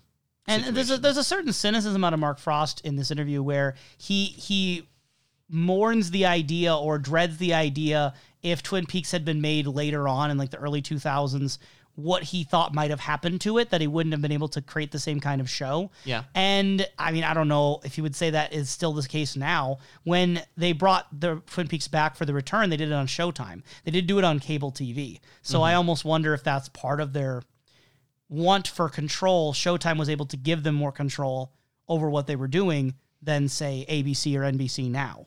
And, you know, he talks about how they didn't align themselves with, as he called them, one of the powerful television producing factories. So it's sort of a mechanism in which things are just churned out. Twin Peaks wasn't like that. And we got more context on that alternate ending we were talking about, where that was pressure from their foreign distributor. And the only reason they went with the foreign distributor, again, is for control. They were able to cut costs and make it more manageable if they chose that foreign distributor. And one of the stipulations of that agreement is, we want to sell this as a standalone movie in Europe. Tack on an ending for our version, please. Which, again, is an interesting thought. And out of that limitation, out of that confrontation, out of that whatever-tation you want to call it, we got the Red Room. Yes. Which I'm happy about. I'm happy too. Praise be to the Europeans. I don't think that there's anyone that sort of walks away from like Twin Peaks not like remembering the Red Room. It is such a heavily is visceral the right word? Yeah. Like, it is a heavily visceral sort of like image that just sticks out. That's, again, wholly unique from anything that you really even just generally see. And it's not even that, it's like pretty simple. The idea. It is. Takes a common floor pattern, a common color of curtain. And chevron, black, white, and then red. But there's something like striking working with these like differences with these colors. Yeah. And with this sort of like very heavy absence with just a limited furniture inside the room that just makes you kind of like, you can easily visualize it in your head and could probably sketch it over. I can hear it. You can hear it. Mm-hmm. Under those sycamore trees. Under the sycamore trees. Also of note is Frost spoke pretty openly about his thought process regarding the season 1 finale, which I thought was pretty funny. So he said, quote, "Well, I had two objectives in mind when I wrote the last episode of the first season." Because again, Frost was the writer for that last episode of the first season. Yes. One was, he said, create as many cliffhangers as humanly possible within a 43-minute story. On one hand, to kind of upset and play with the convention that the nighttime soap had fallen into at that point. And number two, to extort ABC to bring us back for a second season. Yep. So that then they would get all the answers to those questions and unresolved stories that we left hanging. Yes. And then it was just a question of making that work stylistically. I think that's interesting for a couple reasons. So one is that, and they kind of go together. One is that the season 1 ending, if the series like had actually ended after one season, if it had been a limited run of like the pilot and 6 episodes and was done, how completely unsatisfying that would be in terms of closure, that it ends with Dale Cooper getting shot and roll to credits and we're done. If that was all of Twin Peaks, if that was the last thing with Twin Peaks. And then the thing that I find also interesting alongside that is thinking about the season 2 finale, which David Lynch had written. And, you know, the question kind of lingering, you know, was David Lynch also trying to do the same thing? Was he also trying to extort another season out of ABC? Well, it's the questions that do get proposed and people might want answers for. Obviously, there was one answer that would not they would not want to pass, and David Lynch wanted to almost add more questions from the sound of it. So maybe some things would have been solved along the way, and maybe there could be that little bit of intention to just like try to lead people on to get them more and more intrigued. I'm hesitant to say completely, though. And like, while both the season 1 and season 2 finale are ambiguous, open-ended, they don't resolve all the plot lines, and both leave Dale Cooper in a perilous position of danger. I think season 2 is a much better ending of a series. Now, obviously, there's more time in season 2 to develop things. But I think what's interesting is that the season 1 ending had wrapped up quite a few of the stories. The main mystery would have been, Dale Cooper. I think Audrey at this point had been in perilous circumstances as well. Okay. She was also the one in the One-Eyed Jacks at that time. Mm-hmm. To me, that would have felt like an unfinished show. Whereas the season 2 ending, and again, this is maybe just my own bias because I love the season 2 ending. Yeah. I feel like rather than just being an unfinished ending, it feels like it's going out of its way to blow things up. Like, Yes. It is making mysteries and unresolved endings that didn't need to be there. It's going out of its way to shoot closure in the face. It's almost as if I would even argue that there's a lot. There's obviously like simple questions like, did these people survive? But I do think that it's almost pushing away from questionable conventions and more so focuses on just destruction. And it's almost I as if it is respect tearing that. things apart. I think that the season 1 ending, if that had been all of Twin Peaks, that'd be a pretty lame ending in my opinion. It'd be like a simple few thoughts here and there, and like there could be points of speculation for people. But I do think that would have been unsatisfying as well. I like the episode as a season 1 finale, but as a series finale, not so much. Season 2, and again, I just want to make this clear because I love seasons 2 finale, and I don't want to be ambiguous about what the difference is because they have things in common. Mm-hmm. But still a good episode. Still a good episode. I keep getting caught whether or not I should make the reference "How's" or "Where's Annie." I keep mixing up the questions, so I'm just It's gonna How's Annie. I'm just gonna stick with no. We're not gonna do that anymore. I'm just gonna go with "What's Annie." What's No, Annie? no. What's Annie? How's Annie? What's Annie? When's Annie? When is Annie? That's a fair. When's That's Annie? actually probably a fair question at this point because in Fire Walkaby, she was doing a little bit of teleporting, time porting. Hey, you know what I want to teleport through right now? An interactive grid. Oh, okay. So, listener, I want to propose firsthand that the idea that they went with, Professor, I don't think we've known each other long enough to propose. You might want to, take it steady for a little bit longer. Every listener, I'm hoping, will say "I do," and then we can just be a big old happy family, podcast and all. Welcome to the cult of the Professor. I shall welcome you all into my loving arms as long as wedding gifts are abound. Anyway. Oh, you would look like a cult leader in a white robe. I'm looking at you right now, and I'm thinking if you could like pull a Jared Leto. Anyway, the grid itself. Disc 7. I like where they're going with it because by spoken word, it sounds like a fun idea. Now, this is something that kind of needs to be seen to be believed, but we'll do our best to verbally explain this grid. this is a grid for interviews, okay? You have a list of individuals, and there's a lot of people that get interviewed. Like over a dozen. And there are I think. 3 different sections of their divided interview that goes into the origins, How they got in the show. the production, the show, Yeah. and the legacy going forward. So separating each piece of this and you just wanting to hear those specific points for each of these individual actors, I understand where, like, sitting inside of a room, that sounds like a fun idea to, like, separate those and give people the freedom of choice. When you actually see it, it looks like a horrifying, like, little game of, like, Battleship done in the cyberpunk along the way. y-axis are all the different actors, and on the x-axis to the right of the actor's, like, picture and name, You got the are wrong axes. the origin, production, and legacy. X-axis are the actors, Y-axis are the production, legacy, and so on. Up, down is Y. That's what I said. The Y is the actors. No, the X is the actors. No, because they're going up and down. The actors are up and down. But their grids are going from side to side. You choose their options going horizontal, not vertical.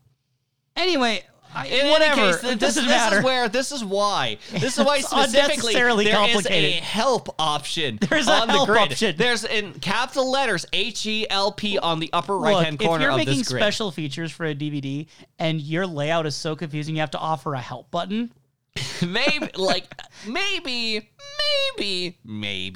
there's something we gotta question with the design of it. I know it's the future, guys. I know that there's possibilities that we can. Yeah. It's just after the dust settles. And I don't know for sure, but I suspect that this was a feature on a season 2 DVD quite a while ago. The interviews are maybe like early 2000s, not that much later. They're not like recent. The main thing that tips me off, though, is that these seem to be made around the same time as like a different set of director interviews. Like it's a similar like greenish lighting on the people. I don't know how to explain it. And those interviews only talk about season 2.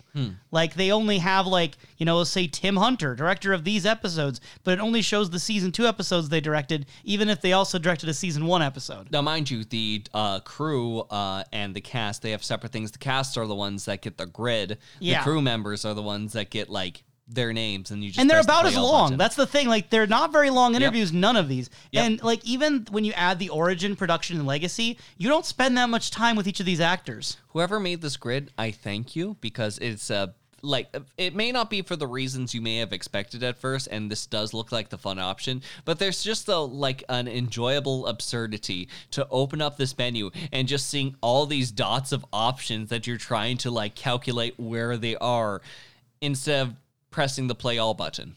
So it's easier for like you or I to go back to a specific part to reference something, sure. But for the average owner of the Twin Peaks it's not sets, practical. If you're impractical and doing a weird podcast, sure. But if you're practical, this was the setup for everyone to do podcasts. yes. So first person featured is Kyle MacLachlan, right? Special Agent Dale Cooper, and he talks about his experiences with Dune when he first met David Lynch. He said he found him charming and friendly, but MacLachlan remembers that he would bother David Lynch all the time with questions. He would just keep asking Lynch questions because, it's his first time doing a movie. I'm sure MacLachlan wanted to get everything right, and he's the lead character. Got to make sure that, you're not making a mistake what the director wants. And MacLachlan would say he was good for about 5 or 6 minutes, and then he'd start doodling on a piece of paper, and I knew that I had lost him, which I find to be a very funny image. It is a very funny image. It's this little area that almost feels contradictory to the statements that were just made. Now, David, I have a very important series of questions to ask you today. Why, yes, Kale, come into my office. Okay, so David, I'm kind of wondering about Paul Atreides. What are you drawing there, David? Oh, it's me as a dolphin inside of a tuxedo. Oh, it's a very nice drawing, David. Anyway, I was wondering about Paul Atreides. There's this scene where who's the other person there with you on the dolphin? Oh, that actually is myself again, but this time I am a bowl of pudding. Yes, you go ahead and go with that. Anyway, the blue space sponges. The space sponges from Dune. I just want to know, like, what they... Oh, no, that's a great idea. I should include those. Et cetera, et cetera. So, it does make me wonder great scenarios. It feels like an SNL skit. Yes. And as a response to how David Lynch would seemingly ignore him a lot of the times, MacLachlan started developing a style when working with Lynch that he would just kind of figure it out for himself, like imagine what he thinks it should be. And it turns out that Lynch was cool with that. Partly because Lynch trusts the actors a lot, but also I think that Kyle MacLachlan, more than almost anyone, taps into the same frequencies of Lynch. Mm-hmm. They naturally vibe. I know. Please go on. And he also kind of speculated that the reason why Gordon Cole is in Twin Peaks is that David Lynch so much loved the world of Twin Peaks that he just couldn't stay out of it. Like, he had to insert himself into the world of Twin Peaks. And look, anyone who's ever written fan fiction with a self-insert OC, they understand how David Lynch felt. Gordon Cole is the self-insert OC. Yeah, I gotta wonder if that's how that sort of came about. I know that they mention There may have been a sort of like desire to be a part of that world, and that might be specifically a David Lynch style things. We've seen him make cameos inside Smaller of his own cameos, yeah. inside of his media beforehand. I'm just kind of curious, since it was specifically him, and I don't think that we've seen or likely will see any sort of Mark Frost pop up and saying, "Hello, I'm." Well, Mark Frost was in Twin Peaks. Oh, so was he more than Fark Most? He was just the news reporter for like a random little split moment. Oh, I didn't. He was on the realize that. TV. Yeah, he was like a news guy. Okay. It was a very small role. I didn't realize there were more channels other than Invitation to Love. So The Invitation to Love channel. yes, That was canceled in season 2. Rest in peace. And I'm sure this brought great sadness to Shelley Johnson, because I know she was a regular watcher of Invitation to Love as a sort of form of escapism, perhaps, from Leo Johnson, her maniac husband. Maniac husband sounds like it's like a wacky adventure. I should say horrifying drug lord abusive husband. To clarify. That's the funny part when it does come to like the interviews, and when Shelley Johnson does bring up someone such as Eric DeRay. Eric DeRay. It's the fact that apparently he's the sweetest guy. Yeah, he was he's- giggling before all the shoots and throwing her off. Yep. So, just like imagine like someone just sort of like laughing around as he's like swinging like a soap menacingly. It sometimes makes a worse image, but on the other hand, it doesn't seem like that was the case on set. No, she wasn't actually scared of this person. Like, they were friends, it sounds like. They got along well. And she also, again, spoke positively about David Lynch. This time, David Lynch wasn't around, so, she didn't have to say that in front of him. But she said that As David far as Lynch... we know. As far as he's always around. He was, like, putting little cards up behind the camera of what to say. No, she said that David Lynch is, quote, like an open channel to the creative forces that come down. So it's sort of a mystical explanation of his abilities. In other words, you could say that he is like one who can detect the waves of like a radio wave or like the electricity in the air. He could like feel it and receive it and then shoot that electricity out of his hand like Emperor Palpatine from Star Wars. That is the David Lynch story. Yes. Sherilyn Fenn, the actor for Audrey, has a really interesting section here too. I kind of wish there'd been more interviews of her just sprinkled throughout, because she's one of the more vocally opinionated members of the cast from what I can tell. When she doesn't like something, she makes it very, very clear. And I think that makes her one of the most kind of interesting for me to listen to, because she doesn't really mix words. She just says what's on her mind. So at first, when she got Audrey as a character, you think back to Audrey in the pilot, she's really not there that much in the pilot. Yeah, she becomes so much more later in season 1. But from the beginning, not as much there. So she was surprised when the character blossomed out to a stronger character later on and really liked the character of Audrey. Yeah, as far as her agent and her were concerned, it's like, yeah, we actually were thinking about, instead of this character, we think that she'll be Audrey. It's like, flip, flip, flip, flip, flip. There is no Audrey. Yeah, barely even in the story. But I don't know if it's... I almost want to believe if Sherilyn Fenn might have been advocating for the character behind the scenes. She never really said that she did that, but she seems like someone who might have done that. I don't know. I like to believe in a world in which Audrey became more of a thing because Sherilyn Fenn pushed for it. Why don't you believe in, like David Lynch and Mark Frost there? Because she wasn't that believe in interesting of a character in the pilot. But then she became so much more. She wasn't bad in the pilot, but she wasn't, Audrey. And there was this whole debacle with the Miss Twin Peaks pageant, which I think I mentioned before in the season 2 look back, that Audrey hated that. Like the actor hated that. Yes. Sherilyn Fenn. And she basically just felt like strutting around in a bunch of leotards was embarrassing. Like not something she wanted to do. I don't know if it was on like feminist grounds, moral grounds, whatever. She just thought it didn't really feel right for Twin Peaks. And it also didn't feel right for Audrey. So she only had Audrey really show up to give the speech. Yeah. Which I'm glad she was there for the speech, because I do think the speech was a good moment for her character and for that moment in the pageant. But now that it's been brought up, yeah, she's not dancing with the others during the rehearsal or during the actual show itself.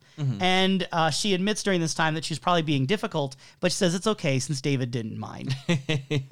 And she also had just like interesting insights for David Lynch, in Yes. which like how he would end up encouraging people to go into these dark places. Yes. And how things like Twin Peaks, for all that it had, like the reason why it even had that staying power is that because at the bottom of it wasn't just random. There was at the bottom of it, there was a truth behind it. it was soul-based, as she said, based on the soul, and not weird for the sake of being weird, which I think it was a low-key dig at other directors. She never named names, but there's this sense that she feels not every director understood that. Yeah. That David Lynch, of the directors of Twin Peaks, that was one she enjoyed working with the most. Excellent. One of the ones. That's at least how I read what she was saying. Is that how you read it as well? I think so. It's something that's still I'm percolating inside my head at the moment, but I think that's a fair And assessment. it's this idea of too many cooks in the kitchen is what she was kind of worried about. She says that the reason Twin Peaks probably succeeded is because they were able to mostly stay true to that vision and not have too many cooks in the kitchen. I feel like almost on the opposite end of Sherilyn Fenn's like vocal, opinionated nature is Dana Ashbrook. He just seems like a casual guy. At least that's my impression of him. He seemed like he's having a good time. The way he's talking about this, he kind of just went with the flow on the set. He brought up this weird situation with this guy squeaking his shoe on the floor to create a certain sound effect, talking about sort of the improvisational nature of Twin Peaks in the production, which reminds me, in that first interview where David Lynch was in the cafe with Machen Amek and Kyle MacLachlan and John Wentworth, there was something in there involving kind of the idea of accidents on the set involving Bob or Frank Silva, the actor for Bob. No, there's no accidents, Khalil. I'm So, sorry. I was going to ask, no. would you be willing to kind of elucidate that matter? It seems that David Lynch is heavily defensive on like the ideas of like accidents that sort of happen around the set. It seems like there are a series of circumstances that come up, maybe even coincidences, especially when like there's points where he'll see like Frank sort of like working around certain points inside of the set as like humorous things are going along. He'll grab him and like put him into a different spot. And there's like this move maybe he's going for, he's trying to evoke.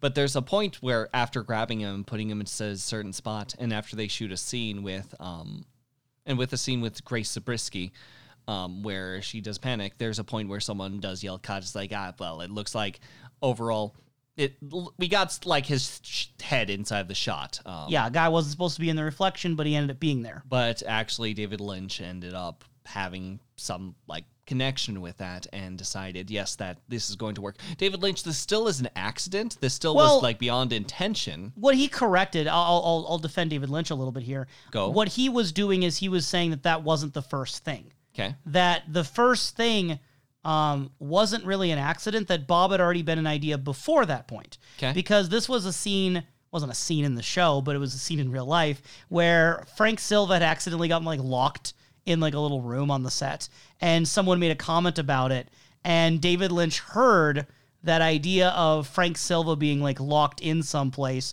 and that sprang forth the idea of, wait, Frank Silva in the Laura Palmer room. It gave him an idea. I wouldn't call that a set accident the way that like someone was accidentally in a frame they weren't supposed to be in. It was just an off-screen thing, made him think about it, and he wrote it in. So like the idea of Frank Silva being Bob was pre-planned, sort of. Definitely like semi-improvised because of a set thing that happened. But I think David Lynch's reaction of saying, no, it wasn't the mirror thing first. Okay. I think that's what he was getting at. Okay. He was very direct about it. Yes. David Lynch, again, an absolute man. He Not in the sense that he's like, what does that mean? He's an Cleo? absolutist. I didn't mean it like he's absolutely, it's not like a body spray scent. I mean like, I'm just saying that he is someone who believes in absolutes. Yeah. But So, going back to the interview at hand. With a lack of absolutes, I do find that Dana Ashbrook's sort of like going into this environment, say, for example, situation similar to David Lynch, similar to this, on those squeaky floors, on those Squeaky points shoes. in which, yes, that the rules were just sort of out the door, as he put it. Yep. And that sort of environment, again, seems to be somewhat of a rarity, if you will. I also thought it was interesting that Dana Ashbrook thought that they might go with the Audrey Bobby relationship. I think Like he didn't know what they were doing, so he wasn't sure if they were going to do it or not. I think that as far as like him just sort of like being on set seemed to just be like a series of visceral experiences for him. Like when he was like brought in, and turns out he actually was like knew Eric DeRay during the time. Yep. Isn't that funny? Bobby and Leo knowing each other beforehand, Right? being cast together. But regardless, being brought into this environment and being brought before like David Lynch as well as Mark Frost in this like serious little interview, and even being noted that, hey, honestly, like as far as this goes, Bobby doesn't really smile. He doesn't really even smile. It's like, I'll never smile again. I'm good. Yeah. So You could tell he just wanted the role. he just really wanted the role, and I do. I think that there is like that lack of smiley Bobby that happens throughout, but when he can like branch out and get a little bit of that cockiness emotion in, I think that's where Bobby shines. I think that original idea that Bobby doesn't smile, this was mentioned in the interview, just to clarify, that when he got the role, he was told Bobby doesn't smile. And I think he said David Lynch had said that. That is interesting because Bobby definitely does smile. I just think that the earlier idea of Bobby from like the pilot and from the first season in general, he doesn't open up until later. Yes. That the original Bobby wasn't someone who would show the smiling. But when you get into season 2, when you start developing things between him and Shelley, and later with even Audrey, you do see different sides, even a tender side with his father. I would say that even like points all the way to the movie, if you will, Fire Walk With Me, I think the most memorable part someone can take from Dana's performances is when like Laura is trying to change and manipulate him, and then he just like turns around his mood and emotions and is like dancing backwards, getting into Toward the the mood school, right? And towards early music. on, Yep. Kisses that sweet little portrait, and there's a lot of fun that can go into a performance, even when it has to be more serious at times. I also liked how the grid and positioning here had Gary Hirschberger right after Dana Ashbrook. For whatever reason. For whatever reason, the actor for Mike Nelson. So we all know the reason. I thought that was a really good, just, kind of natural order here. We don't see a lot of Gary Hirschberger in the interview, so I was glad to have some of that. No, I'm glad that we see Gary. I still kind of wish that we did see some Eric DeRay, but still, regardless, I'm glad to see a really good standout performance throughout season 2. I also thought it was really funny that Gary Hirschberger thought he was auditioning for the person he called the Weepy Sheriff. And it's like when they were making this interview and like post-production, they realized that it's not clear who he's talking about. He never says the name. So they just put the picture of Andy on the screen. When he says the Weepy Sheriff, they put Andy on the screen to clarify. He thought he was auditioning for Andy. And to clarify to listeners who are similar to myself and are very bad with like names to faces, this would be the actor that would be Snake. Yes. If you will. So just imagine Snake. Oh, so you're saying people wouldn't know Mike Nelson? I'm saying that I have a hard time with names. So you know him as Snake more than Mike Nelson? I know him as Snake more than Mike Nelson. That's yes. interesting. Okay. Regardless, Snake, Mike Nelson, Gary, however he wanted to put forward, was trying to put him in a position for Andy. And I kind of want to see him in that more goofy sort of spotlight. But at the same time, I think that he does come off well as the... I think it's just the fact that I man. wouldn't want Andy recast. Yeah. I think Andy is so clearly fit for the role. I think that, Andy is Andy. His name's not Andy, but you know what I mean. I think that there were some of the most interesting insights throughout the interviews with Gary, especially whenever it comes to like describing David Lynch as a gentleman. And not to mention that, but when he goes into like how he's like trying to communicate to you, it gets a little bit wild. So there's that scene early on with Mike and Bobby at the jail, at the sheriff's jail, and they're barking at James in the prison cells, right? Well, the way that David Lynch tried to explain that to Gary Hirschberger was something along the lines of like he like walked up to him and he asked, have you ever been to a zoo before? And Gary Hirschberger's like, yeah. You ever been to see the monkeys? Yeah, probably. You ever heard the monkeys barking? No. But I think I understand the idea. I just like this sort of gradual process of, you ever been to a zoo before? As kind of a lead-in is very interesting. I never would have thought monkeys in the cell. I've always thought of like barking like a dog. But the monkey barking thing is interesting. The Marquis of the Monkeys. The Marky Mark and the Funky Bunch. Speaking of something really funky. James Marshall. Honestly, A.K.A. James Hurley. Here's the thing. Here's the absolute ordeal. Myself and Khalil have gone back and forth against like mostly the against James. James as Marshall. a character. Like as far as like James Hurley, as far as the character goes, it's been constantly like focusing on that sort of like what he's been given. Right. We mostly criticize the writing. Yes. I gotta say is that this whole entire amount of energy through this interview of James Marshall blew me away. It is more energy than he probably had for half of season 2 combined. There is an ecstaticness and there is a passion that I see with this person that I would thoroughly want to see him in other things. Like this is an actor that gets me excited just to see how engaged he gets, especially in a role such as James Hurley. So genuinely, that's just very exciting. And this is another one, too, where if it hadn't been for the casting agent, he might not have been in the show. Yeah. Because by his own admission, he's not very good at headshots for, like, photos.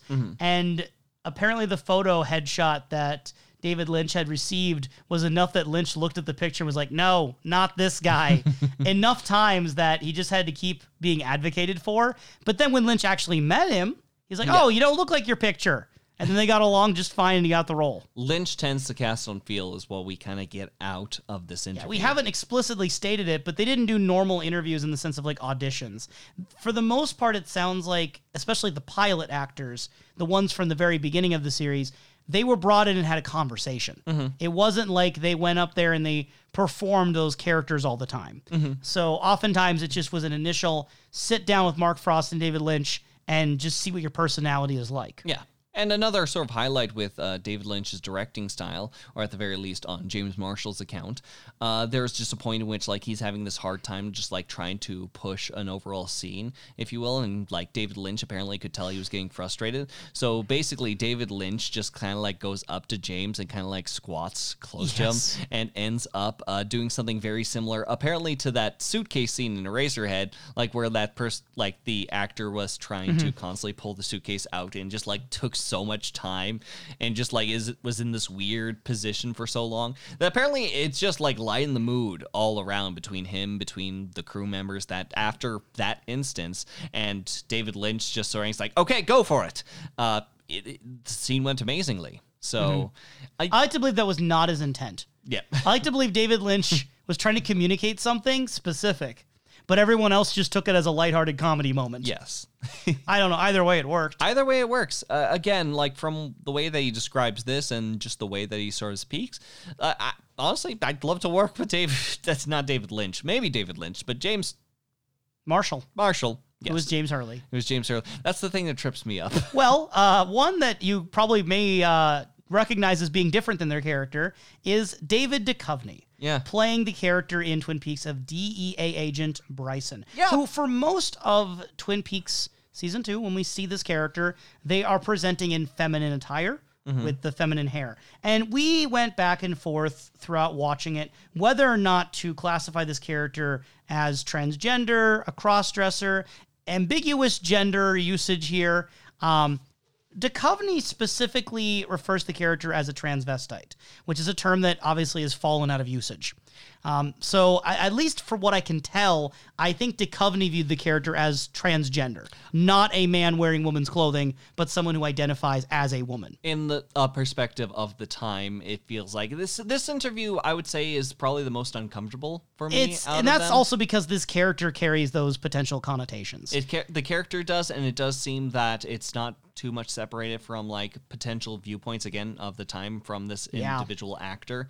So it was played a little bit for laughs when the interview, like the way he refers to it, he brings up more almost the comedy of being this type of character. He ended up saying that his audition, if I'm not mistaken, was something more comical, and he then sort of like takes the situation and like dials back the comedy to be more serious because from his words, he thinks that brings out more of the humor in this situation, in which I think that it's more important to bring out the human. And this is the tough part about, I think, Denise Bryson as a character, is that it is neither black nor white, in the sense that I don't think it is a fully positive or fully realized portrayal of a transgender character. I think that the reactions of characters like Hawk especially, they play toward a sort of comedy almost. At least for my viewing, everyone's different. If you viewed this character and thought there was nothing at all bad with it at all, That's perfectly fine. For me, though, I felt like some of the characters were playing it off like a joke in the show, and I couldn't tell if I was meant to find it funny. I didn't find it funny, but I couldn't tell if the show was trying to get me to think it's funny. And if I think of the average person watching TV in like 1990, 1991, seeing this on TV, it honestly might have felt like another weird character in Twin Peaks, because the show has characters like Nadine, who it plays for laughs a lot of times, even when it maybe shouldn't. Because Nadine is another complicated case, because Nadine is played as a comedy character, a B-plot for most of season 2, but she is one of the most tragic plot lines in the whole entire series. Absolutely. And her character is full of sadness and pain that's real, and the town just kind of shrugs and says, we're going to play pretend and let her go to high school again. I think that, again, I do enjoy... There are points of absurdity which I do question and I do criticize whenever it comes to either characters, but I still think it is heavily important to have like bits of comedy with tragedy. And that's the hard part to... is I don't want to wave my finger and say everything's problematic when that's part of the charm in of itself is the willingness to be silly, to be a little irreverent. It's just, is it being silly or irreverent at anyone's expense? Yes. We're both big fans, and we talk a lot about in our channel, of the series Revolutionary Girl Utena. And that's a show that makes jokes and light of very serious characters and very serious personal situations. Yes. There's characters who start off as like physically abusive jerk boyfriends, like the most archetypal, like chauvinistic, toxic male you can find. But as the series goes on, they start becoming a joke character, and we both find them funny. Not only we both find him funny, despite the fact that at the same time, we are aware if this was a real person, they'd be horrible. But again, there goes to how they behave to women. But again, going into that, obviously, I'd say that we're most likely referencing Saionji. Oh, of course. And he's not only a joke character, but again, it's mixing comedy with tragedy. It's willing to look at characters as three-dimensional. Yes, it's willing to look around these characters, what they are about, what they are willing to do, and not only play with the humor of them, but also play with the overall problems with them as well. I feel like with Denise and with Nadine, you know, obviously Nadine is more of the mental health side, same with Johnny. And then also with Denise, we have a character who is representing a very marginalized group, especially in the 90s. Mm-hmm. You know, people who were transgender far more likely to be victims of crime and violence, be the victims of those situations. Yes. And not really having a public voice. Denise Bryson was one of the first transgender characters a lot of people would have experienced. Very much And so. for like a young transgender person or someone who hadn't yet awakened to their identity, is Denise Bryson a good portrayal? Yes and no. And I don't think it's black and white. There's also that question right there. I think that it also brings up a good idea. Using, again, Saionji... And if you don't know the show, that's fine. That's fine. It's just the most stereotypical toxic male you can think of. Yes. Copy and paste, you got the idea. Yes.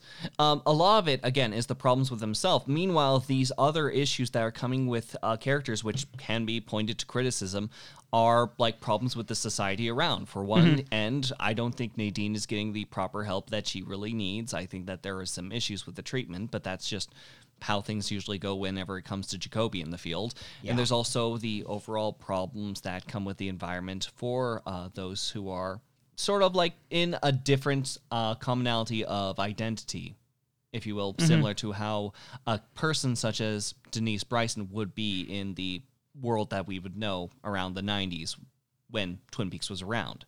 So, yes, it is most certainly complicated. Yeah, and I just want to say, because we talk about these characters a lot, I just want to say unequivocally, like, again, we are both in favor of seeing more characters in fiction that are nuanced and fully fleshed out characters from a variety of backgrounds. We want to see more characters from groups that we normally don't see on TV.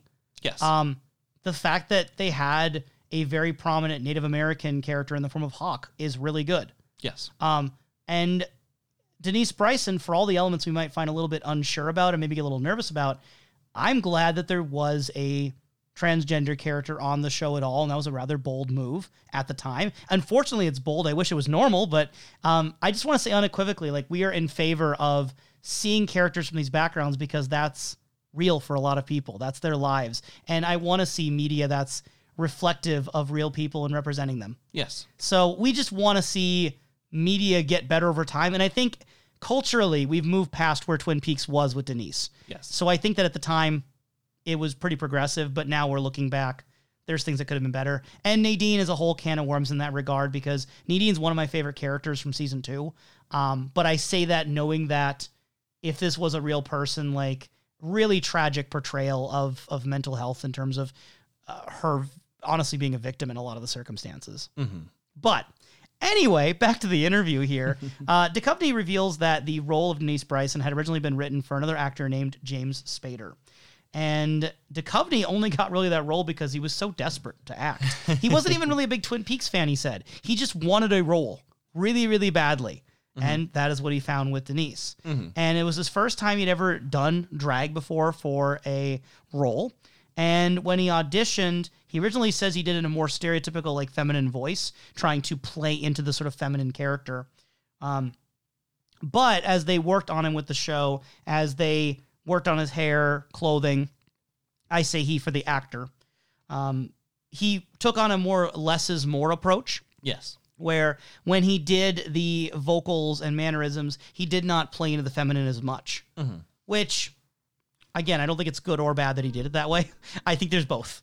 Because he kind of made it seem like that'd be funnier to him if he didn't play into too feminine. Like, there was something to him that I think he thought it would be more effective in a comedy way to be more masculine while wearing the women's clothing. I find that to be kind of uncomfortable to make it a comedy character. But also, what was he being told this character was? Was Denise Bryson meant to be a comedy character? I don't know what they were trying to do. Again, it's not to say that people cannot, like, act in a way that can find humor in things. You can have a comedy character as transgender. Again, it's just, are you making fun of that aspect of their personality in life? Are you making fun of their status as a transgender person, who they are, or are you just making a transgender character funny? And that line is hard to draw. Now, I know that you're not always the best with, like, remembering faces and voices of actors to their characters. My guess would be, out of all of the actors, the one you'd probably have the best chance of recognizing right away would be Kimmy Robertson as Lucy Moran because of her voice. Because her voice in real life is very similar to the voice we hear for Lucy. I think it's because there's not many voices similar in Twin Peaks to it, and she has retained that. So you sort could of tell candor. it was her, right? I could tell it was her. Good. Not that it's bad if you don't. It sounds like you're trying to give me a trophy for, like, I'm sorry. accomplishing I don't this. mean to do it that way to you. But no, I think it is notable that she is one of the most immediately recognizable, like, iconic faces and voices of Twin Peaks. And I also really enjoyed her sense of humor in the interview. She, like, compared meeting Frost and Lynch in this sort of dark room with them at this table, and there's a light hanging above over it, and she compared it to, like, a conspiracy meeting. Yeah, and the fact that inside of this, like, instance, like, instead of, like, being very focused and just, like, trying to heavily push herself into the interview and just, like, try to step around glass to make sure that, like, nothing goes wrong with it, she just went all in ham to make sure that she could ask as many questions as her and her friends would ever want from David Lynch. Because good for her. This was her opportunity. Good for you, Kimmy Robertson. Yeah, no, she saw an opportunity and she took it. Also, her wording, she's describing, like, she loved working with David Lynch because he'd work with you and he would quote, kind of like, how do you do a Lucy voice? I don't know. It's a Lucy sound. It's a series of Lucy's. I'll try. Okay. And quote, kind of like reach his arm into your mouth and down into your stomach and pull out a scene. Oh, here it is. It's all slimy. That's my attempt at a Lucy voice. Yeah, so yeah, it's I can't do it justice. It's fine.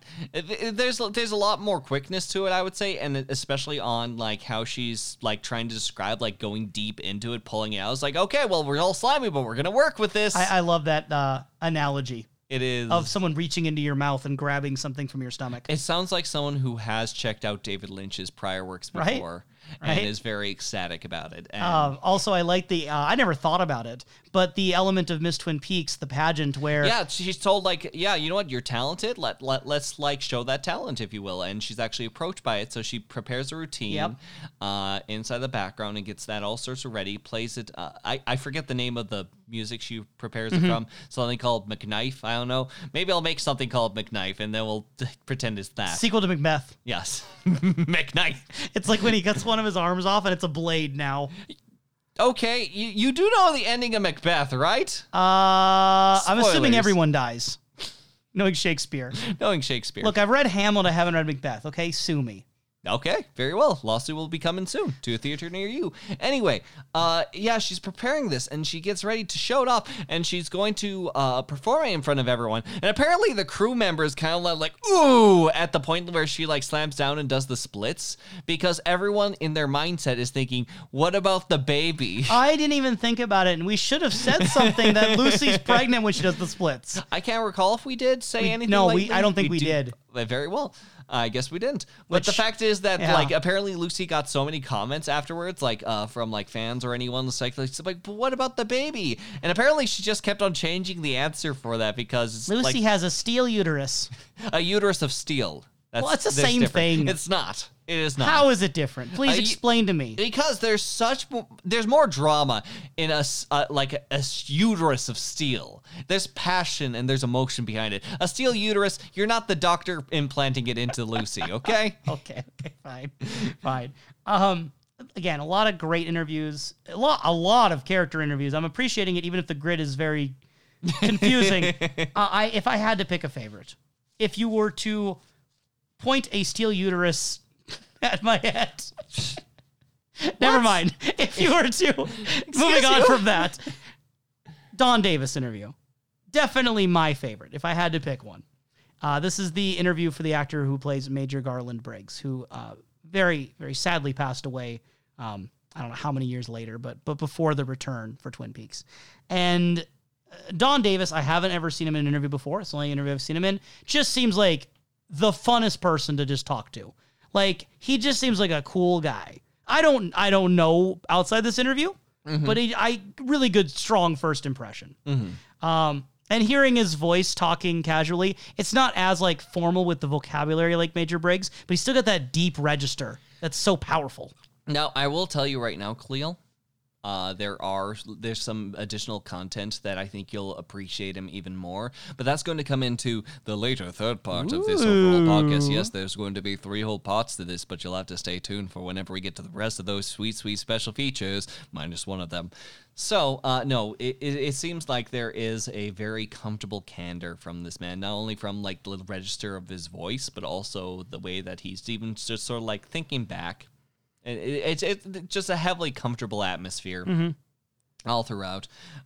Even kind of going into the evening audition and just like formally making sure to answer all the questions and just getting into like conversations about fishing. Yeah, I love David the Lynch. fact that their conversation interview revolved around Dawn Davis growing up in the Ozark Mountains, and then Lynch asking about fishing, talking about fishing for a while, and then the only question that was left like, hey, can you cry on camera? Okay, cool. I really enjoy that's how it went. It's heavily wholesome. Very heavily wholesome, and the idea that fishing factored in, I think, is super interesting, considering that the character of Major Briggs does fish. Yes. And also Lynch had asked if he's in the military, and Dawn Davis had said that, yes, he had served as a captain before. So again, there's some overlap between the actor and character in this situation. Best part of it, though, I love all this candor. It's great. Best part of it, though, is what he recalls about the scene with Wyndham Earle when he's struck with that dart. Okay, that scene with Wyndham Earle. And Dawn Davis recalls that he, prior to that scene, had been fed a Mexican lunch. And this Mexican lunch had included refried beans. He loved it. Really good lunch. But, as you may have already expected kind of going into this conversation, when he fell over in that scene, quoting Dawn Davis here, an elephant wouldn't have broken wind any louder than I did.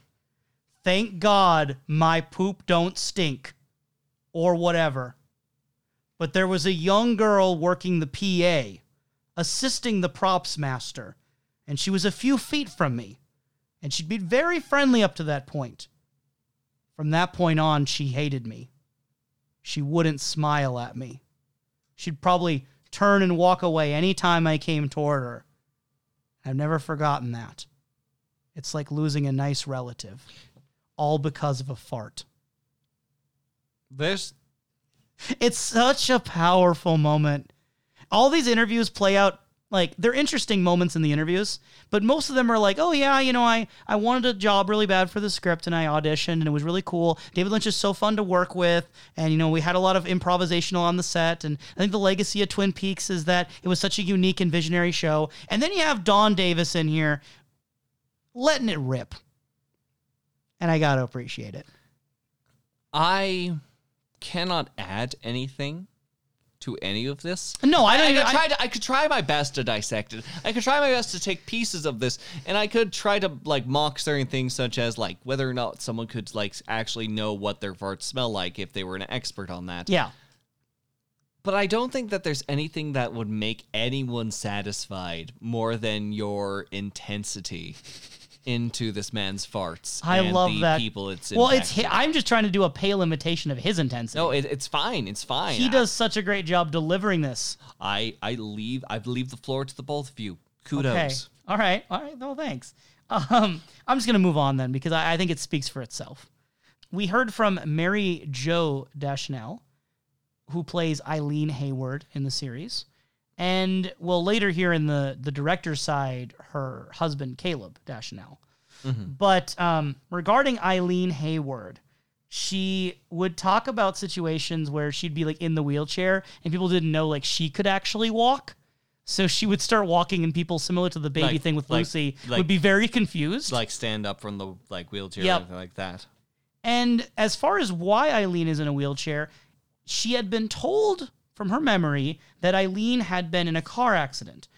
However, it wasn't really clear from any of the directors and writers that she spoke to, including, it sounds like, Frost and Lynch, it wasn't clear if the need for the wheelchair was physical or psychological. Mm-hmm. It's something I actually never thought about before this interview. Because Eileen is such a small-time character in a lot of the episodes who doesn't really start to show up as much until the end of season 2. There's not much that really is covered with Eileen, so it's not something that I think is outright to be questioned. But I do think it's a very interesting thought. It's an interesting thought. I suppose that it's still not one that I'm compelled to even ask, just because, again, the lack of time that we've been around her. But on the same token, is this something that if we explored, do I see someone writing about in the lore of Twin Peaks? Yeah.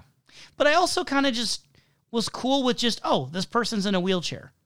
I didn't want to question it. I didn't feel like it needed to be explained. People can just be in wheelchairs. Yeah. That's a normal thing. Yeah.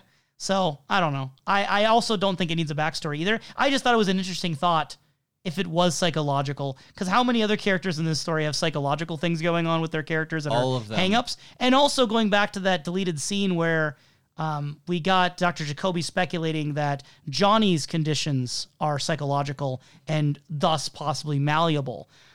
There's good and bad. We talked about it at length then, so I won't drudge it up right now. There's good and bad to that sort of approach. I think there's something fine just about the idea that this woman's in a wheelchair. It doesn't matter why. That's not really that important. Mm-hmm. Just move on with the rest of her character. Mm-hmm. So I thought that was interesting as a conversation topic. Yep. Really excited that we heard from Lenny Von Dolan, the actor for Harold Smith, with white hair, which in the Twin Peaks universe is so ominous. Seeing Harold with white hair was spooky. Lenny looks great. Oh, he looks great. Yeah. I'm also a big fan of just Harold in general and his performance. I've spoken before about, from what I'd read, that he really connected to the character, and I felt that in the interview. There's a certain, commitment to his character that even years later I still get that sense seeing him in an interview. That's one actor I'd be really interested to experience more of his work, because I don't know what else he's been in, but that'd be interesting to see more of him. I enjoy his reminiscing on the "I'll be here" moment, which we've spoken about before. I think it was a great ad lib. Yeah, it was a great ad lib. I believe so as well. And the thing is that he knew that Harold would meet his demise, so as he puts it, he knew where the bookends were with the characters. He created this sphere of a character to dwell in while it was still there. Yes. And when he saw the script saying that Harold would be found left hanging in a future episode, he called David Lynch and left this long, rambling message on David Lynch's answer machine. And from the sounds of it, it was in the middle of the sleepy times, in which people are just being asleep. It reached him too late. It reached him too late. It was Lenny, never come up with a good idea a day before the shoot. Yeah, and it was this whole, he wanted to send off Harold in a more poetic, personal way than maybe how it actually happened. Mm-hmm. The sound, a light sound going off inside of the background. And I don't know what's better, because I think the ideas that he espoused in this, or at least what he remembers of this phone message, it was more personal. It was more sentimental and intimate to the character. Yeah. But also there's something to be said that when we see Harold's death in the actual version of the show, the one that made it in, it's almost the opposite in the sense that you open up and everything's just all over the place. It's chaos, and just unceremonially, he's just hanging. It almost feels like all of that personal tenderness of Harold's character has been ripped away very violently. And it's the contrast of these two ideas that I think is interesting. One would be a very like sincere send-off to a loved character, and one is almost like painfully understated. Like, it just kind of happened, and because the show doesn't linger on Harold, we don't get anything after Harold. We just see him hanging, and I'm not sure he's ever brought up again. And the show doesn't look into him. It doesn't bring him up. It's not till Fire Walk With Me we see more of Harold. Yep. So the fact that his last sight we ever see of Harold is just his feet dangling without any sort of send-off to the character, there's a coldness to that that maybe is more chilling than warm, whereas I think Van Dolen's idea would have been warmer. I don't know which is better. I think both are interesting. You know what I'm saying? I think that especially with the history of like Harold changes that we are aware of, because there have been multiple changes, I'd be very intrigued on the overall mood that would be brought up with like the intimate Harold send-off. I'd love to see an outtake deleted scene version. But at the same notion, I feel that there is a suddenness and of what happens to Harold, and just seeing the situation that seems distinctly not Harold, that you can have speculation fly all over the place. My thing was that I did not believe that it was done by Harold. This is something of an external And if force. we go by the script, it just says he's found hanging. It doesn't say why. Yes. So I guess one question, I know we have a lot we want to still talk about here, but I am curious.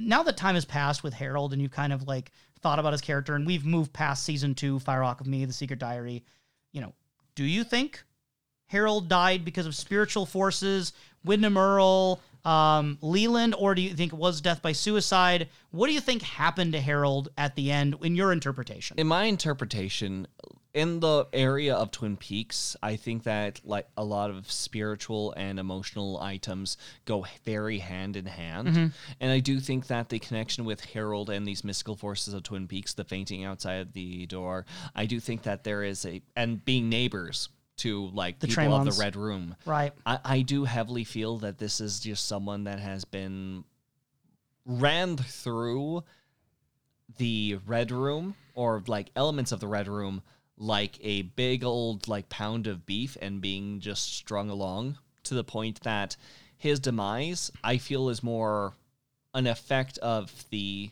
environment around him more than himself.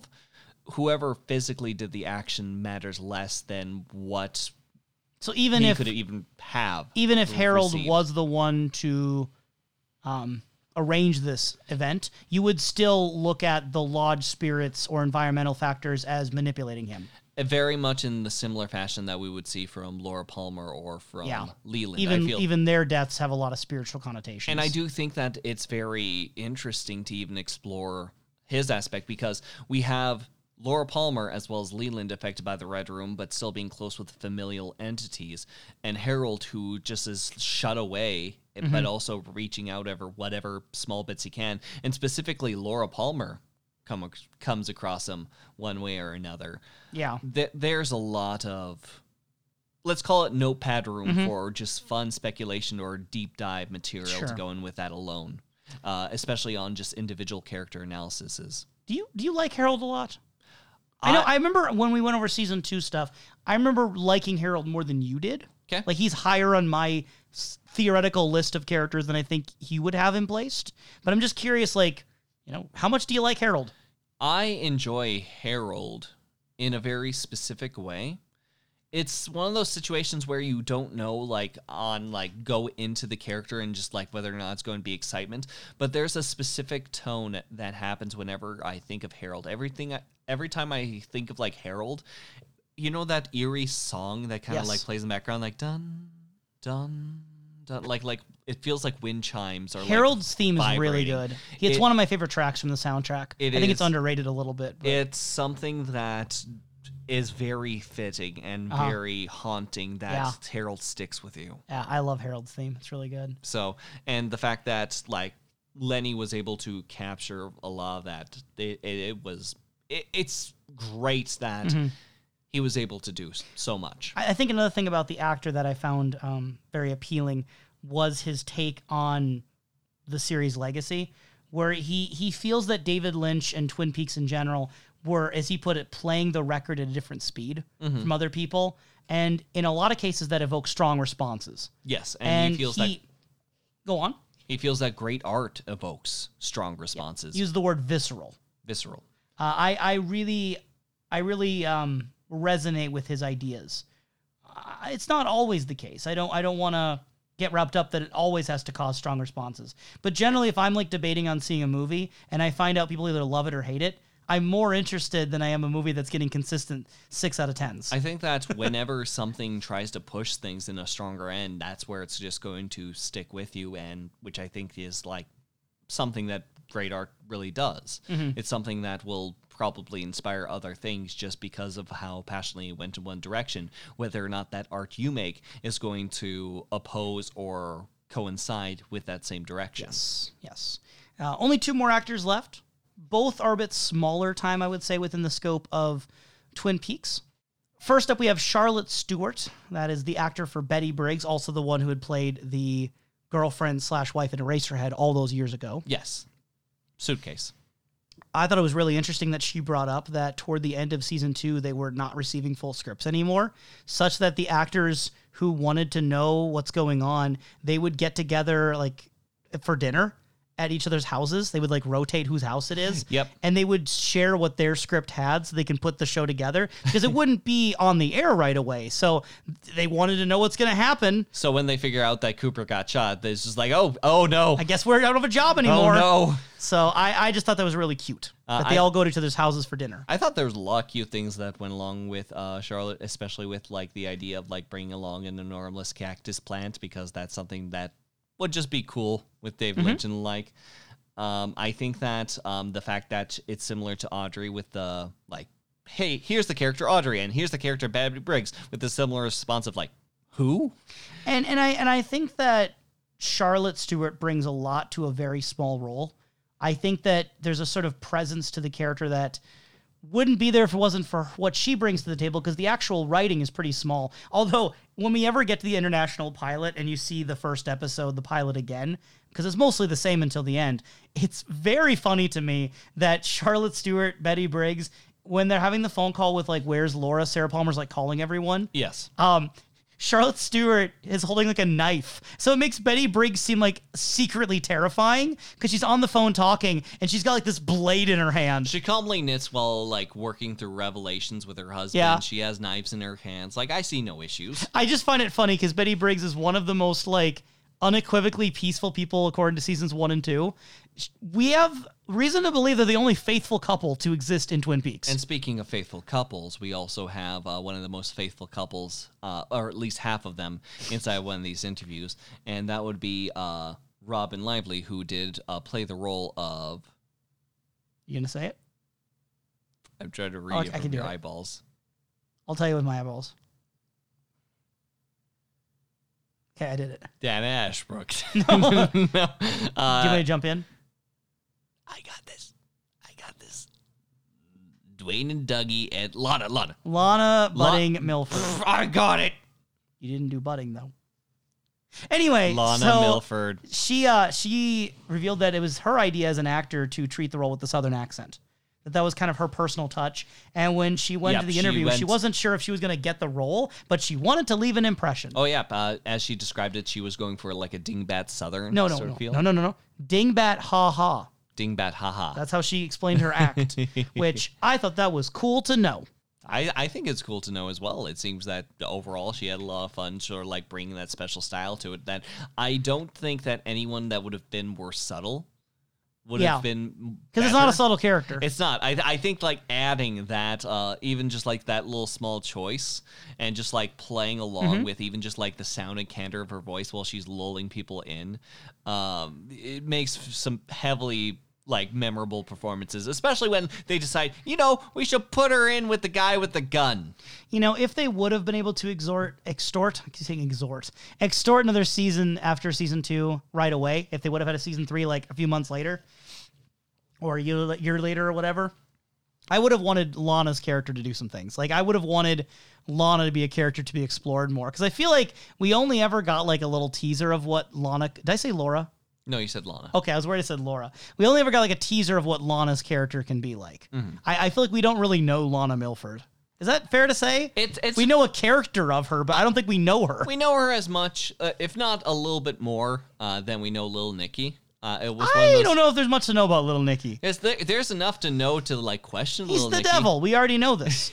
What more do you need? There's a whole bunch of stories about the devil, okay? You don't need to expand upon that. Lana Milford, though, is new mythology. I'm just saying that we could have a second sort of like Paradise Lost situation, Speaking of books... Yeah, books. On Disc 7, there's a crew interview section that opens up with Jennifer Lynch, the author of the book, not Paradise Lost, although it's often compared to it, The Secret Diary of Laura Palmer. I've never felt a harder right turn that was like so casually put through. I feel like my life veered off the road. No, my life was put in danger at this point in the podcast. I don't feel safe anymore podcasting. But I never did. I thought this was really cool to see an interview with Jennifer Lynch preserved here. I think that it's like one of those perspectives that you want to actively know, but you don't really expect to like pop up in these. Right, because I wouldn't consider her crew for Twin Peaks. Yeah, no, especially on Disc 7. Disc 7. Yeah, because Disc 7 is still within the second season of the series. If we were to go into something like... I would even like imagine seeing this pop up for like maybe Firewalk with Me. So yeah, we get more of a sense of how this came to be. She said that she was given a list of characters that she had to include in some way, just to make the story make sense, and a semblance of ideas of where the show is going to go. Now, mind you, like beforehand, like this, it's a horrifying situation to be put into these prompts firsthand, because she was told, like she was given a call as like, hey, this is David Lynch. Not in David Lynch's voice. Come over to Mark Frost's house with myself and Mark Frost, and we'll have a conversation. And she was one of the very few people, one of 3 people, which likely was David Lynch and Mark Frost, because I don't think they kept each other in the dark about this, that knew Laura Palmer's killer. So to have this, and then those sort of prerequisites of like, okay, here you go. Here's the secret. Here is a few characters that you've got to keep in. Other than that, go wild.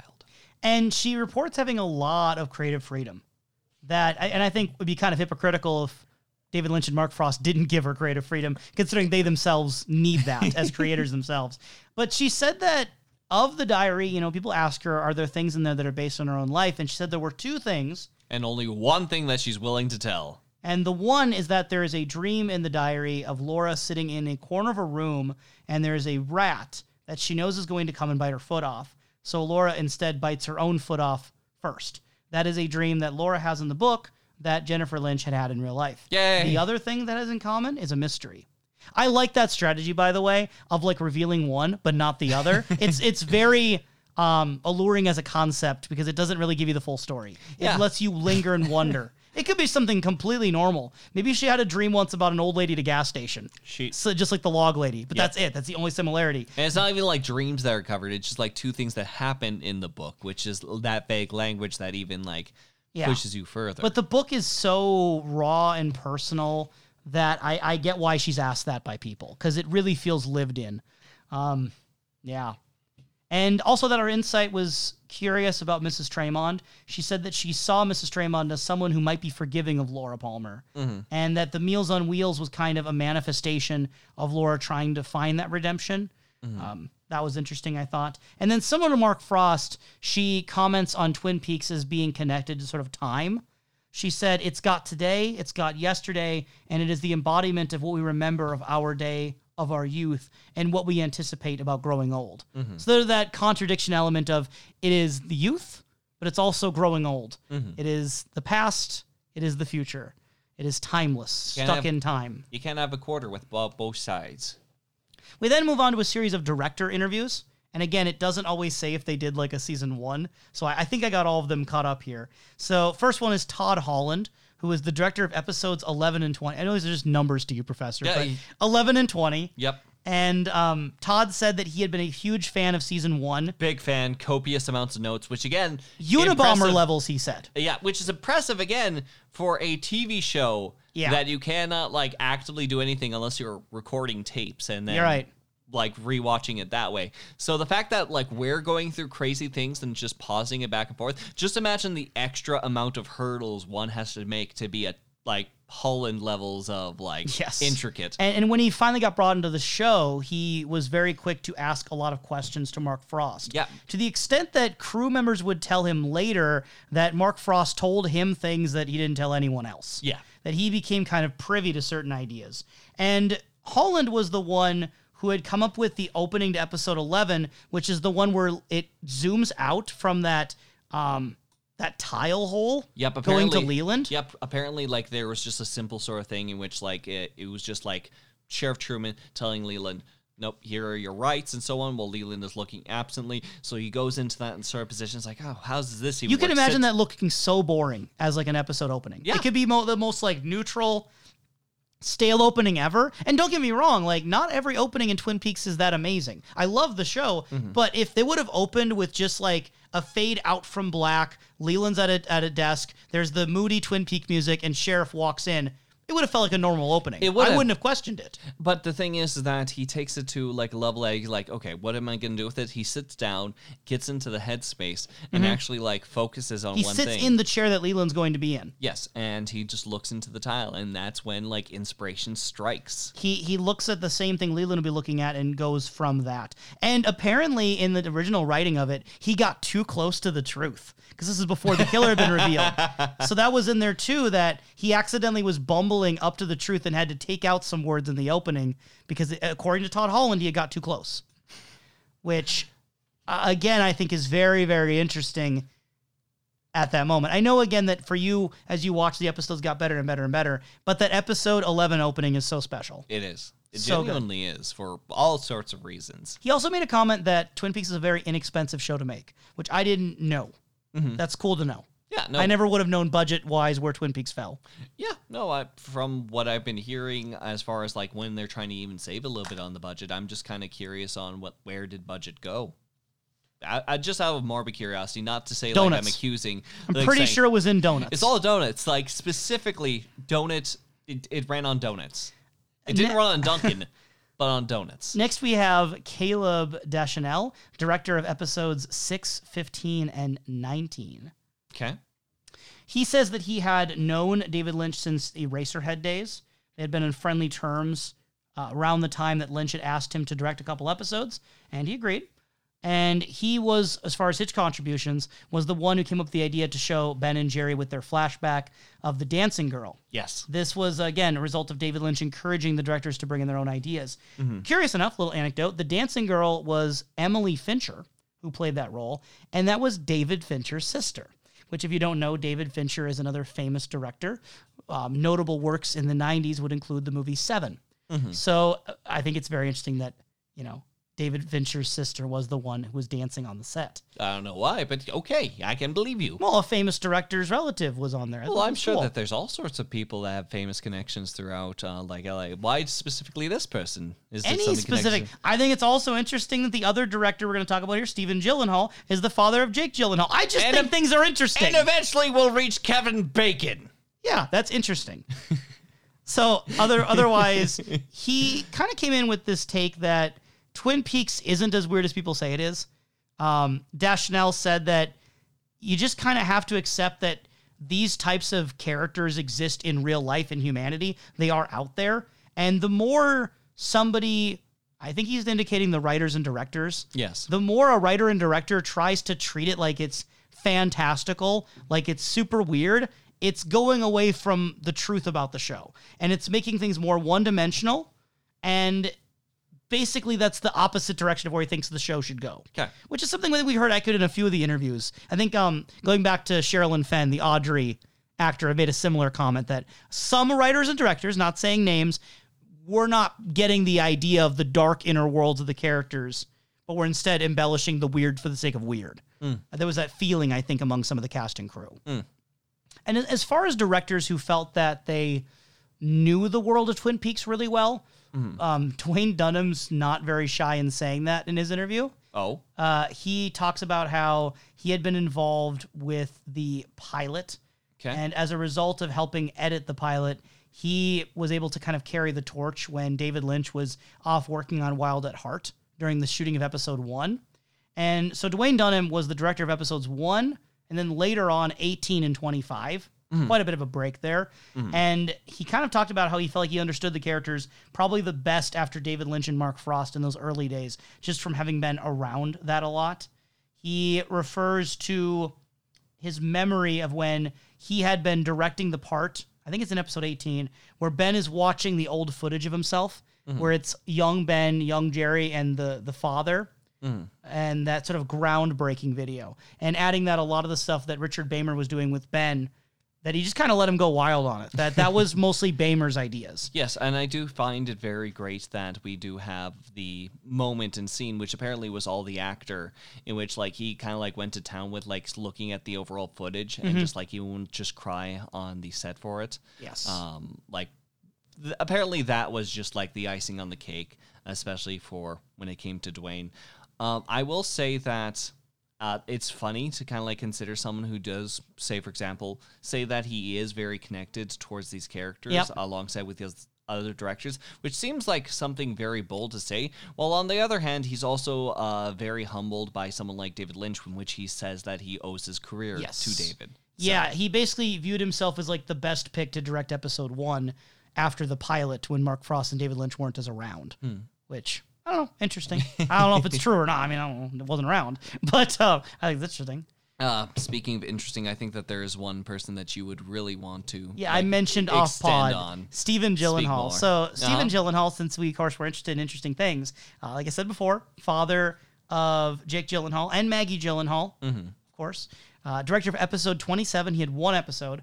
His interview is among the stranger of all these ones. Now, why would that be, Khalil? So... he opens up by saying that the show is against Western civilization. Notice how no one else has said that. It's a very bold claim. It is He very says bold. that the show is almost pagan. Yes. Now, what do you think that means, Khalil? I think what he means, this is my guess at his words, is that he views the show as kind of calling to a mysticism that is not as binary, black and white as most Western civilization facets of Christianity. You can even maybe argue capitalism in some ways. I think there's this vague notion that maybe he's drawing on that the mysticism of the woods, the Native American spirituality, the Red Room ideas, the Dweller in the Threshold, that those ideas exist more in a pagan belief system than a like Abrahamic religion. Okay. That's my guess.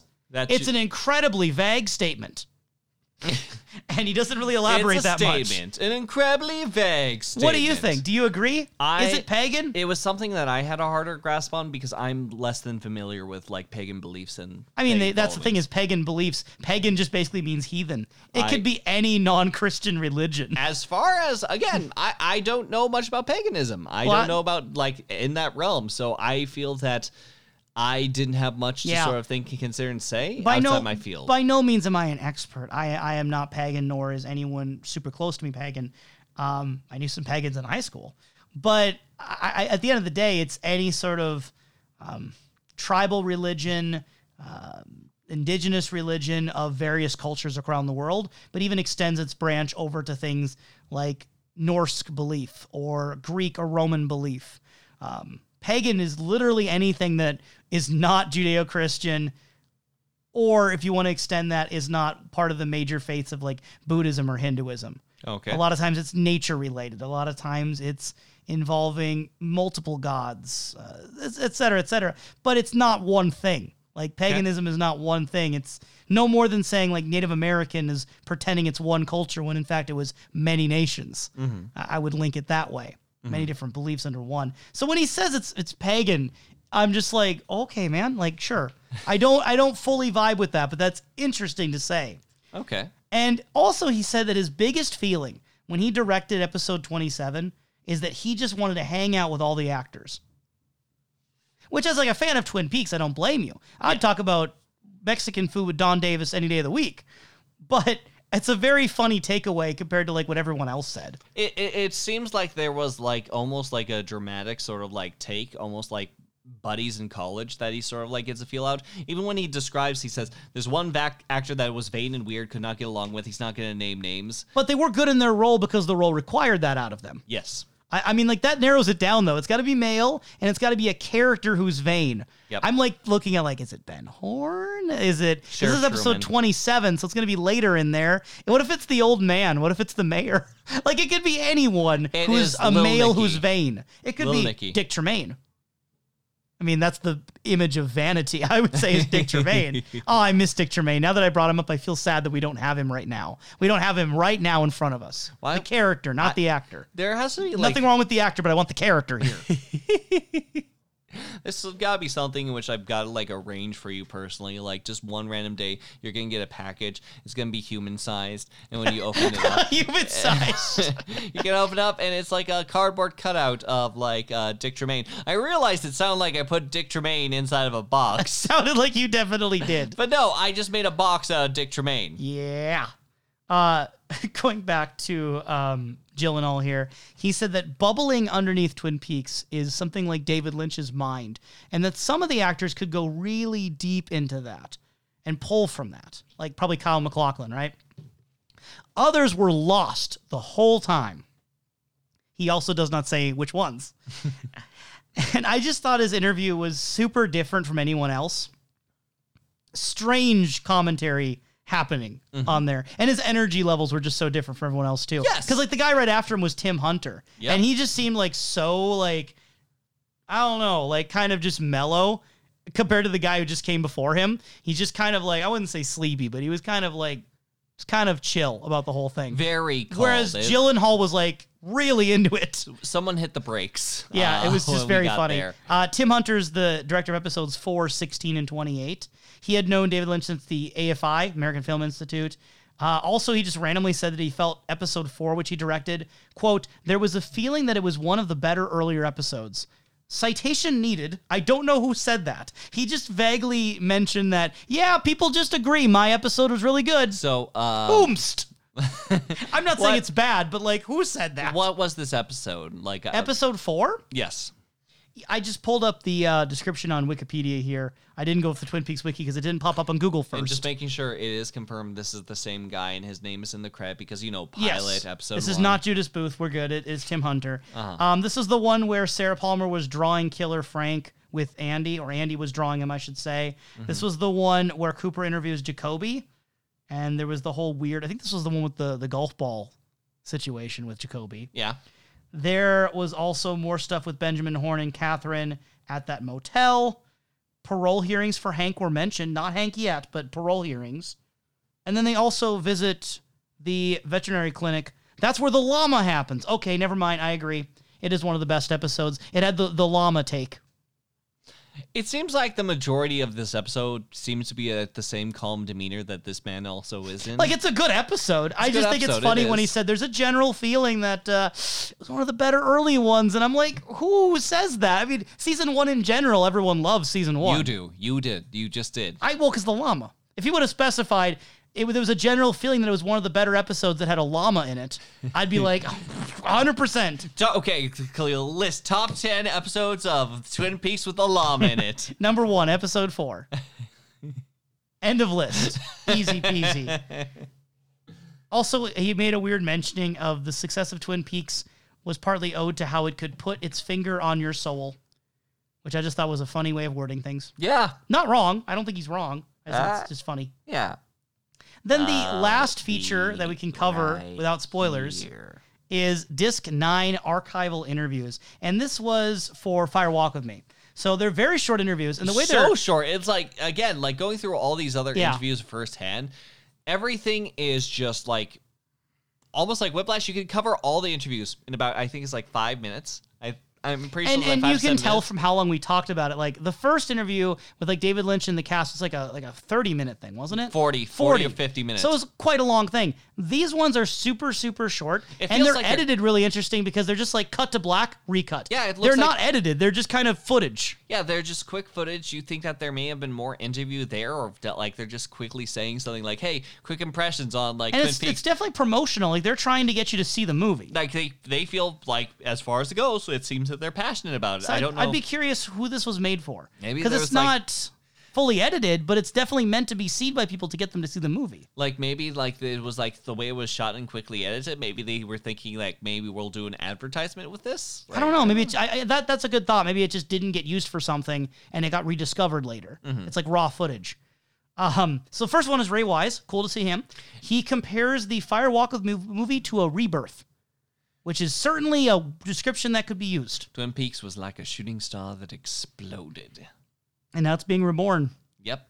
He also says at the end, more happens in those 7 days than happened in the whole series on television. Do you believe in that that much? sentiment? I can promise. He promises this. Does it deliver? No, that is a bold-faced lie. I really enjoy Fire Walk with Me. It's at least a 9 out of 10. Even on a bad day, it's a 9 out of 10. Mm-hmm. But it is not more than what happens in the entire series of like 29 episodes. No, it is absolutely not. It is definitely more than what happens in 2 episodes. I can say that. I would say that, like, even like maybe more episodes. I would say It's that, definitely but not more than season 1. The hardest part about this is that it only like does as much as close to that promise if people have actively watched the series itself and saw all the series. Like at that point, Yeah. I can see where like someone might have some arguing room in which like, oh well, it explores so much of Laura Palmer inside of like these different scenarios, these different places, and these sorts of characters. Sure. But that's only with the context of the series prior. Mm-hmm. Though, allow me to argue how much these actors even knew what was going to go into the film and what wasn't. Let's say if we Like, added had they seen the screening? like it's wondering if like maybe this was shot before the screening. So imagine all the missing missing pieces. Yeah, if we put the missing pieces together, with Still not the movie, whole series. Still not. You still do not feel like No, that's I up. don't think that with the missing pieces, it suddenly has more events than the whole... than 29 episodes worth of content. 29 episodes worth of content where some things are revisited. It's also the vague statement of more things happen. What does that mean? If you just mean like events, it would be more work to summarize all of Twin Peaks with every detail than it would be to summarize Fire Walk with Me and Missing Pieces. Now we're seeing this like in the future, and if there was a point in the which future of distant past, et cetera, et cetera. et cetera, et cetera. If someone like saw this missing footage and just like got that impression and went to see the film itself, I'm kind of curious on whether or not it would have that, you know, like that little soft pull, like psychological effect in Like which disappoint you almost because it wasn't as much. I would argue that maybe it might not disappoint, but Or you're it- actively looking for that, Yeah. and then you become more like, Maybe convinced. Go either way.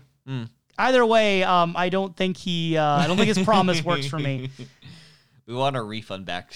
Yes. Next up is Cheryl Lee. I don't want my refund back from this interview. It was good. And I really enjoy that, first off, she is being interviewed in front of a fireplace. And also above the fireplace is a picture of herself with the Laura Palmer's actors. And then Leland and Sarah's actors, too. The happy family. Right above the fireplace. Yep. Yeah. It's great background. Aha. And, I get the sense out of Cheryl Lee that sort of like with the Harold situation, really connecting to her character.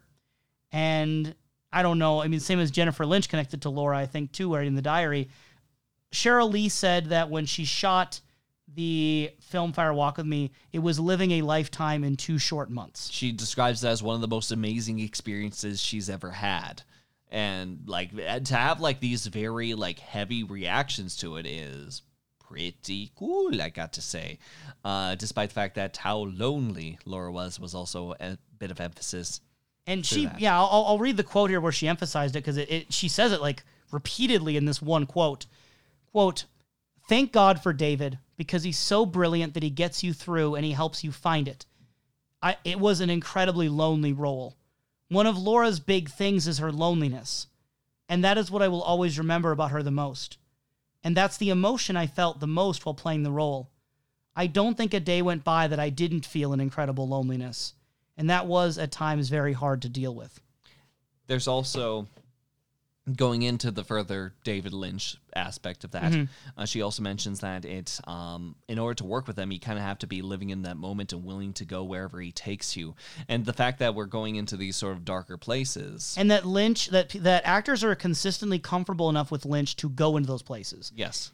It's a lot to ask of an actor to enter the place of mind that someone like Sheryl Lee would have had to enter for Laura Palmer. That is a very harrowing role. Yes. And to be in that role and that mindset for 2 months, you have to really trust that the director and writer you're working with, who's on set with you, David Lynch, you have to trust him. If the accounts are correct and this person is noted as humble and kind, comes from a very good place, and we're still going into these dark places along with him, it's much more of a different reaction, say, for example, other horrifying places with other directors, say, for example, Stanley Kubrick, notably for The Shining. Stanley Kubrick will... If accounts are to be believed, which there are a lot of accounts of this, he is more likely to put you through more hell. Yep. He is more likely to make you less comfortable and treat you kind of as a prop. Like, I love Kubrick's films. Big fan of The Shining, 2001: A Space Odyssey. At the same time, I mean, that reminds me of this video I ended up seeing a long time ago from the YouTuber Maggie Mae Fish. I don't watch a lot of her content usually. It's just a different style than what I'm into. But I do want to mention she did a video on Stanley Kubrick versus David Lynch. It has spoilers for Lost Highway if you're worried about spoilers. But that one contrasted how they both worked with actors so differently. Yeah. And how both had very dark themes in their movies, but one of them would help you through it and one of you would make it worse. So this is not an original thought that we have. Other people have said this too. There's something to that. Also going back to David Lynch, Moira Kelly, the actor who ends up playing Donna in Fire Walk with Me, compares him to a crazy uncle, which I think is a good thing in this case. Yeah, apparently, he's a very supportive director. The whole entire production of itself was bizarre and fun working throughout it. She also promises if you like the series, you'll love the movie, which is not historically correct. That is... There are many people who did not love the movie who loved the series. Honestly, I'm still kind of blown away by that, but that's just my sort of, thing. I would be, probably in the surprise booth along with maybe Nora. I think that even though you feel that way, you still got to agree they're very different. They are very different. And anytime you have a huge difference between one installment of a series and another one, there's always going to be that group of the fan base that doesn't like the change. Mm-hmm. And I'm not even saying they're wrong. You might legitimately think Fire Walk with Me is a bad movie for good reasons. Yes. There's a lot of bands that I'll listen to and they'll create a new album and I'll hate their new album. It's not because I'm a fake fan. It's because I just don't like what they're doing. It's quite possible to like the humor of Twin Peaks and then go into Fire Walk with Me and feel like it's too miserable. Mm-hmm. Like it's no longer entertainment. It's just misery and not find value in that. Mm-hmm. That's a valid takeaway. But for a lot of Twin Peaks fans over time, more and more people have come around to love Fire Walk with Me over time. Mm-hmm. And one thing that I do adore as far as looking more into Moira Kelly is that apparently from her account, she says the crew and cast were very nice. That's one thing that she was very nervous on, was that she's hopping into a role that, hey, there's all sorts of people that have recognized who Donna was. And to have her jump into the Donna role, obviously that's something to be nervous about. Twin Peaks was very sizable, especially for things like European audiences over time. So to have that little bit of comfort, I think that's amazing. I just kind of realized something as you were talking. So I knew that Moira Kelly, I knew her from one other role. I don't know if I ever mentioned it on the pod. There's only one thing else that I'm aware of Moira Kelly being in. You know what it is? I'm afraid. It's The Lion King. And I was looking up, I was like, wait. How far apart were these movies? So she was Donna in 1992, and she was Nala in 1994. Yes. So, obviously production isn't the same as release date, but it's about 2 years separation between being in Fire Walk with Me and Disney's The Lion King. And I just think those are almost the exact opposites of movies in terms of their feeling and aesthetic and audience and everything. That it's very funny. One is about means of death and destruction that ends up sort of crumbling a world around them. And the other one is Fire Walk with Me. The last actor of all these interviews is Mädchen Amick. Again, returning to us for, is this her third interview? with this collection we looked at? I was actually surprised that we got Machen this time because she's like the next person who gets interviewed, I guess, for Fire Walk with Me stuff, which is interesting. Yeah, because I would say she still like has like more presence in the roles inside of it. I was surprised they didn't have Sarah Palmer's actor for Grace Zabriskie. I mean, Sarah Palmer, she was in the movie less than Shelley. Yeah.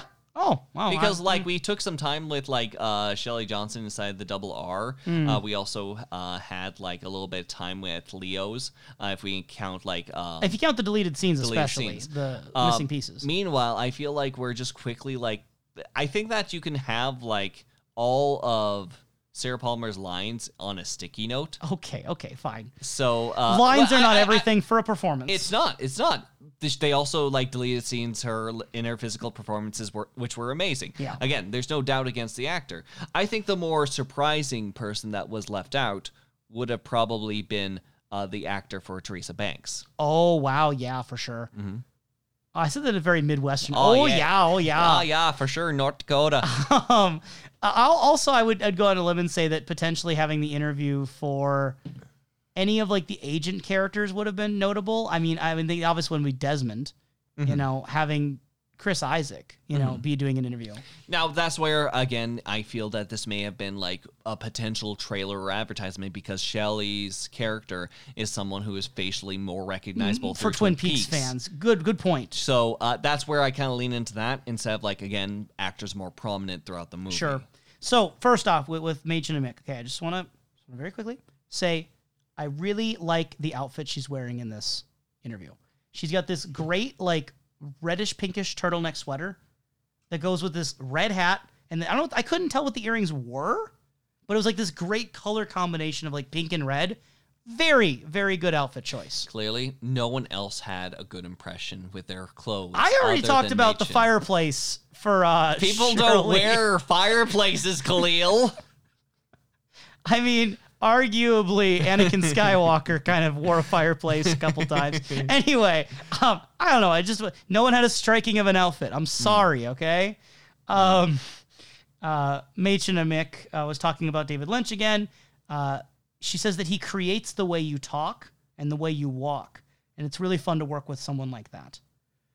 She also remembers this one time where David Lynch kept telling her to lean her head up to look at the ceiling, and she just kept being told more, lean your head more, keep leaning it back, all the way back. And she turns to David Lynch and she's like, would anyone really do this? What does this even mean? Nobody would do this. This is the movies. Which I think that answer is very revealing for what Lynch is doing versus a lot of directors contemporarily, is that Lynch does not view film as reality. And that's important because a lot of people treat movies like they need to be grounded in our reality. Mm-hmm. There is a reality to the stories, but the reality of Fire Walk with Me, Twin Peaks, Eraserhead is not necessarily our reality. Now, mind you, it's not to say that these are two different schools of thought that I think are important. It's not to say one is more right than the other, but Twin Peaks most certainly fits best in recognizing what it is. Yeah. So not trying to do things just because they're normal, but looking at the idea of what would a character in this world do, and being willing to over dramatize for certain effects. Mm-hmm. I think if Lynch pared down to reality more, I think Twin Peaks would have a much less interesting tone. Mm-hmm. Which, that concludes all of the interviews. Man, if only we could end all our podcasts when it's we're done here. Good night, everybody. We'll leave the microphones on for you in case you need them, but elsewise, I'm going to bed. There was a lot of really good content here. Again, imploring you that if you have the ability to see these interviews yourself, to check them out if any of these sounded interesting. Mm-hmm. The grid. Look at the grid. Admire the grid. Don't admire. Lick the screen. Just sit there and just similar to Leland Palmer looking at the little hole in the wall. Just take it all in and have it take you in. Watch me. That's what it'll say to you. Mm. I have two wonderful and strange questions of the week. Okay. You look like an eye roll at me. What was that? It wasn't an eye roll. What was that? It was an eye point. I am pointing my eyes at you. Okay. First Give me one my question. Answer this however you want. What are the main things you'll take away from these interviews whether it's about Twin Peaks, production, legacy, David Lynch. What really struck you now that we've kind of gone through all of those? I think that admiring the individual parts of the overall production is something that I'm going to probably be more engaged with. And I feel like there's almost like a sense of me being so fond of like the passion in some of these like individual roles that I might even go softer on James. Ooh, that's some dangerous words. It's some dangerous stuff. I could be completely wrong, but it would absolutely let me put on a new set of lenses. Whether or not it's from my biases here or from my biases before being taken off. And just kind of like take in those moments and see how well they hold up. So that is what I am expecting to happen. Not sure if it'll be in its entirety. Still, it's like a fun romp through a museum.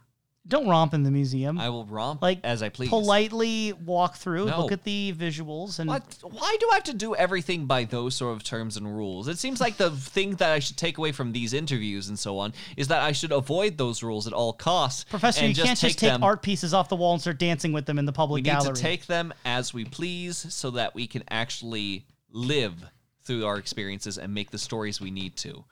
This is also not legal advice, just to say, please do not do the following things that I would end up doing.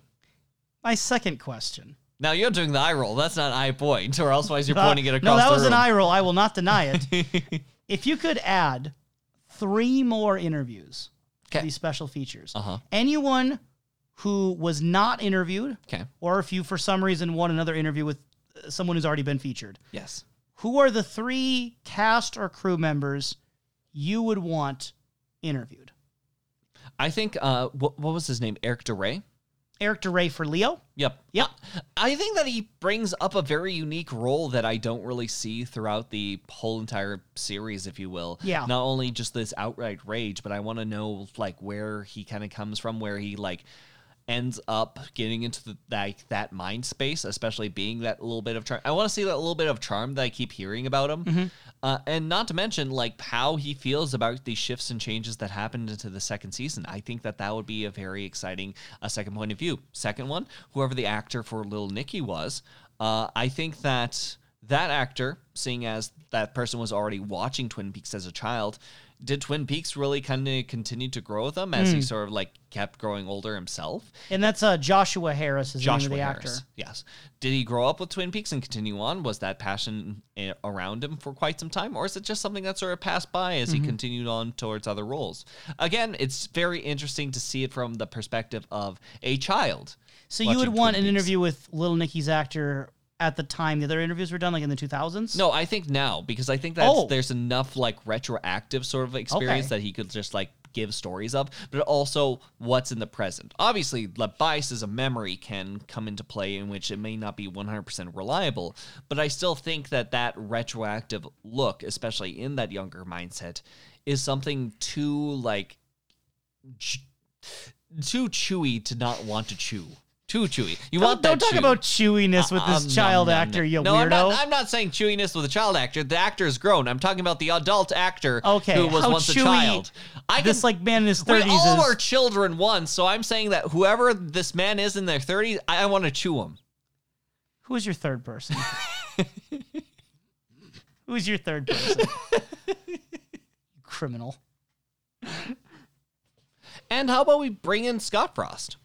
Okay. We got Jennifer Lynch. Why not Scott Frost, who was also a writer of a prior book? Maybe lesser known, sure, but at the same time, to be a individual who was in charge of a very popular character, in which it seems that may or may not have connections. I'm imagining likely has connections to Mark Frost. Confused when you say character, what are you referring to? Oh, well, he handled the book for Special Agent Dale Cooper. Correct. Yes. And meanwhile, Jennifer Lynch handled Okay, Laura so you're Palmer. just saying the character he wrote as. Yes. Okay, I thought you meant he acted. I'm like, he didn't act in the show. He acted, but through his words. Well, of the written I way. bring that up because, you Yes. know, Warren Frost, the father of Mark Frost, that he had acted, right? Yes. Warren Frost was Mr. Chainsaw Hands himself. But no, I think that there are some very fun insights. I've only looked through a little bit of the book so far.